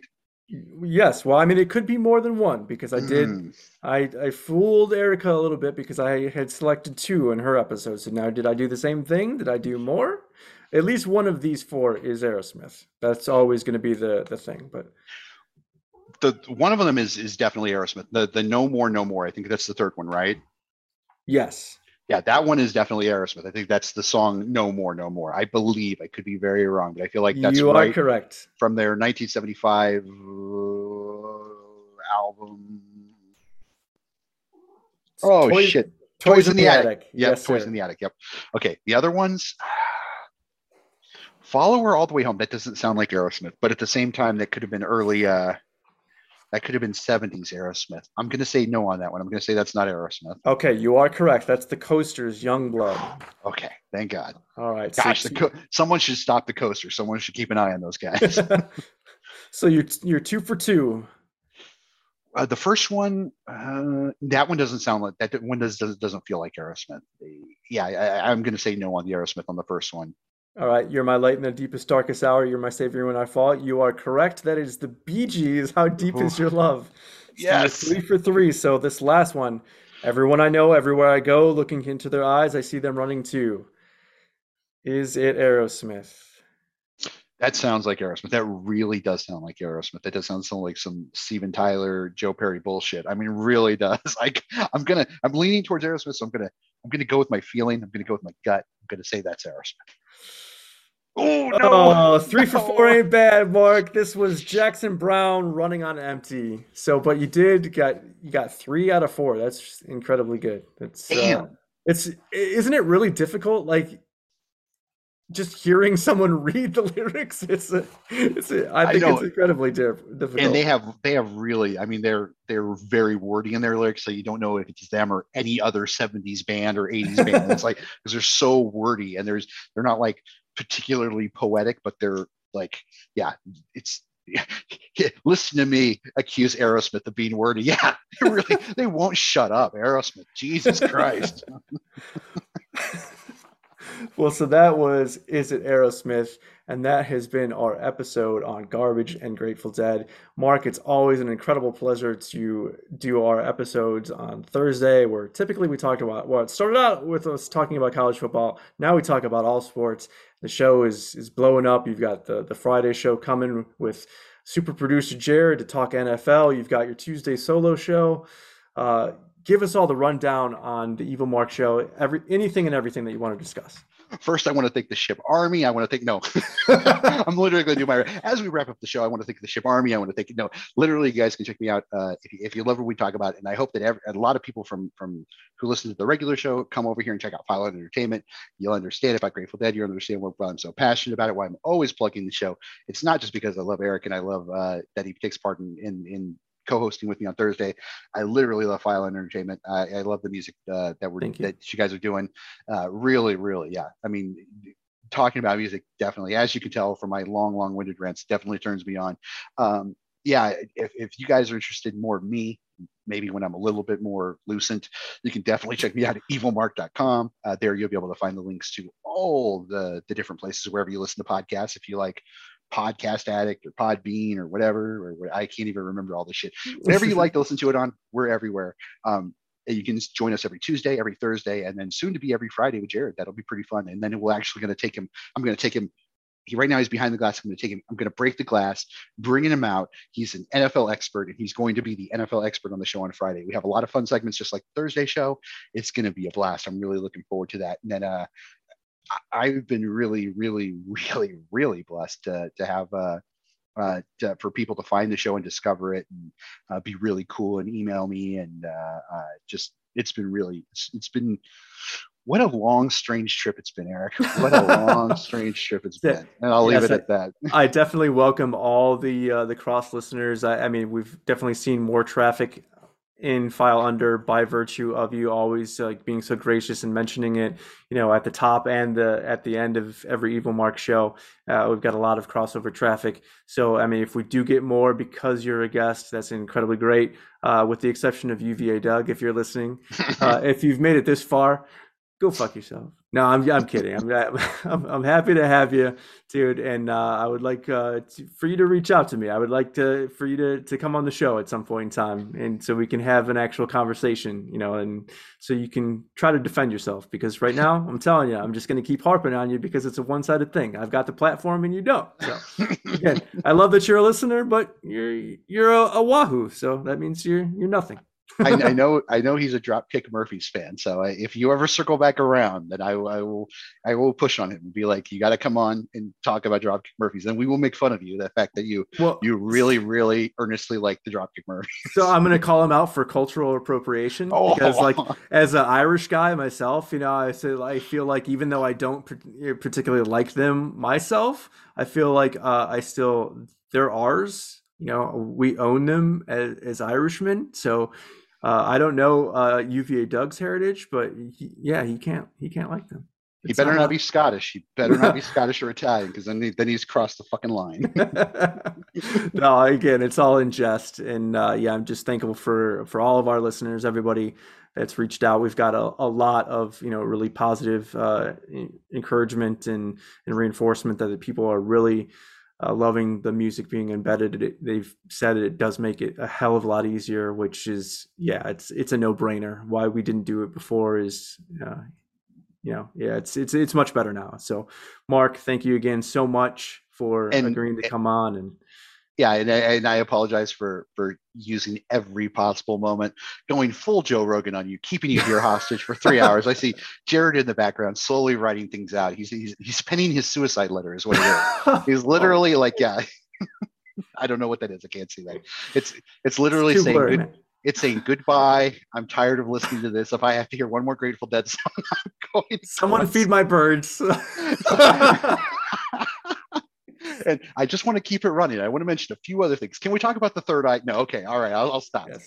Thank you again, super producer Jared. You're an incredible human being and a wonderful friend. And just for the amount of time that you do, not only for this show, but also for Evil Mark and all the video editing that you do over there. You are one in a million. Mark, yeah, I mean, it's becoming a love fest. Yeah, so we should probably hang up, but yeah, it's you guys are great. Thank you so much for being a part of File on Entertainment. And so that is that. We will see you on the next go round. Open that third eye. Open that third eye, baby. Open the third eye. Drop some shrooms. Get ready for H, because we're gonna have more fun guests. We're going to be talking about Halsey and the Hold Steady with Jake and David from Let's Play Death Ray and Life is Unfair. Amazing guys who do amazing work, not only on their Twitch channel, but also on their podcasts. And yeah, just can't wait for that one as well. So until next time, thank you everyone so much. This is Eric signing off. Slam that filing cabinet.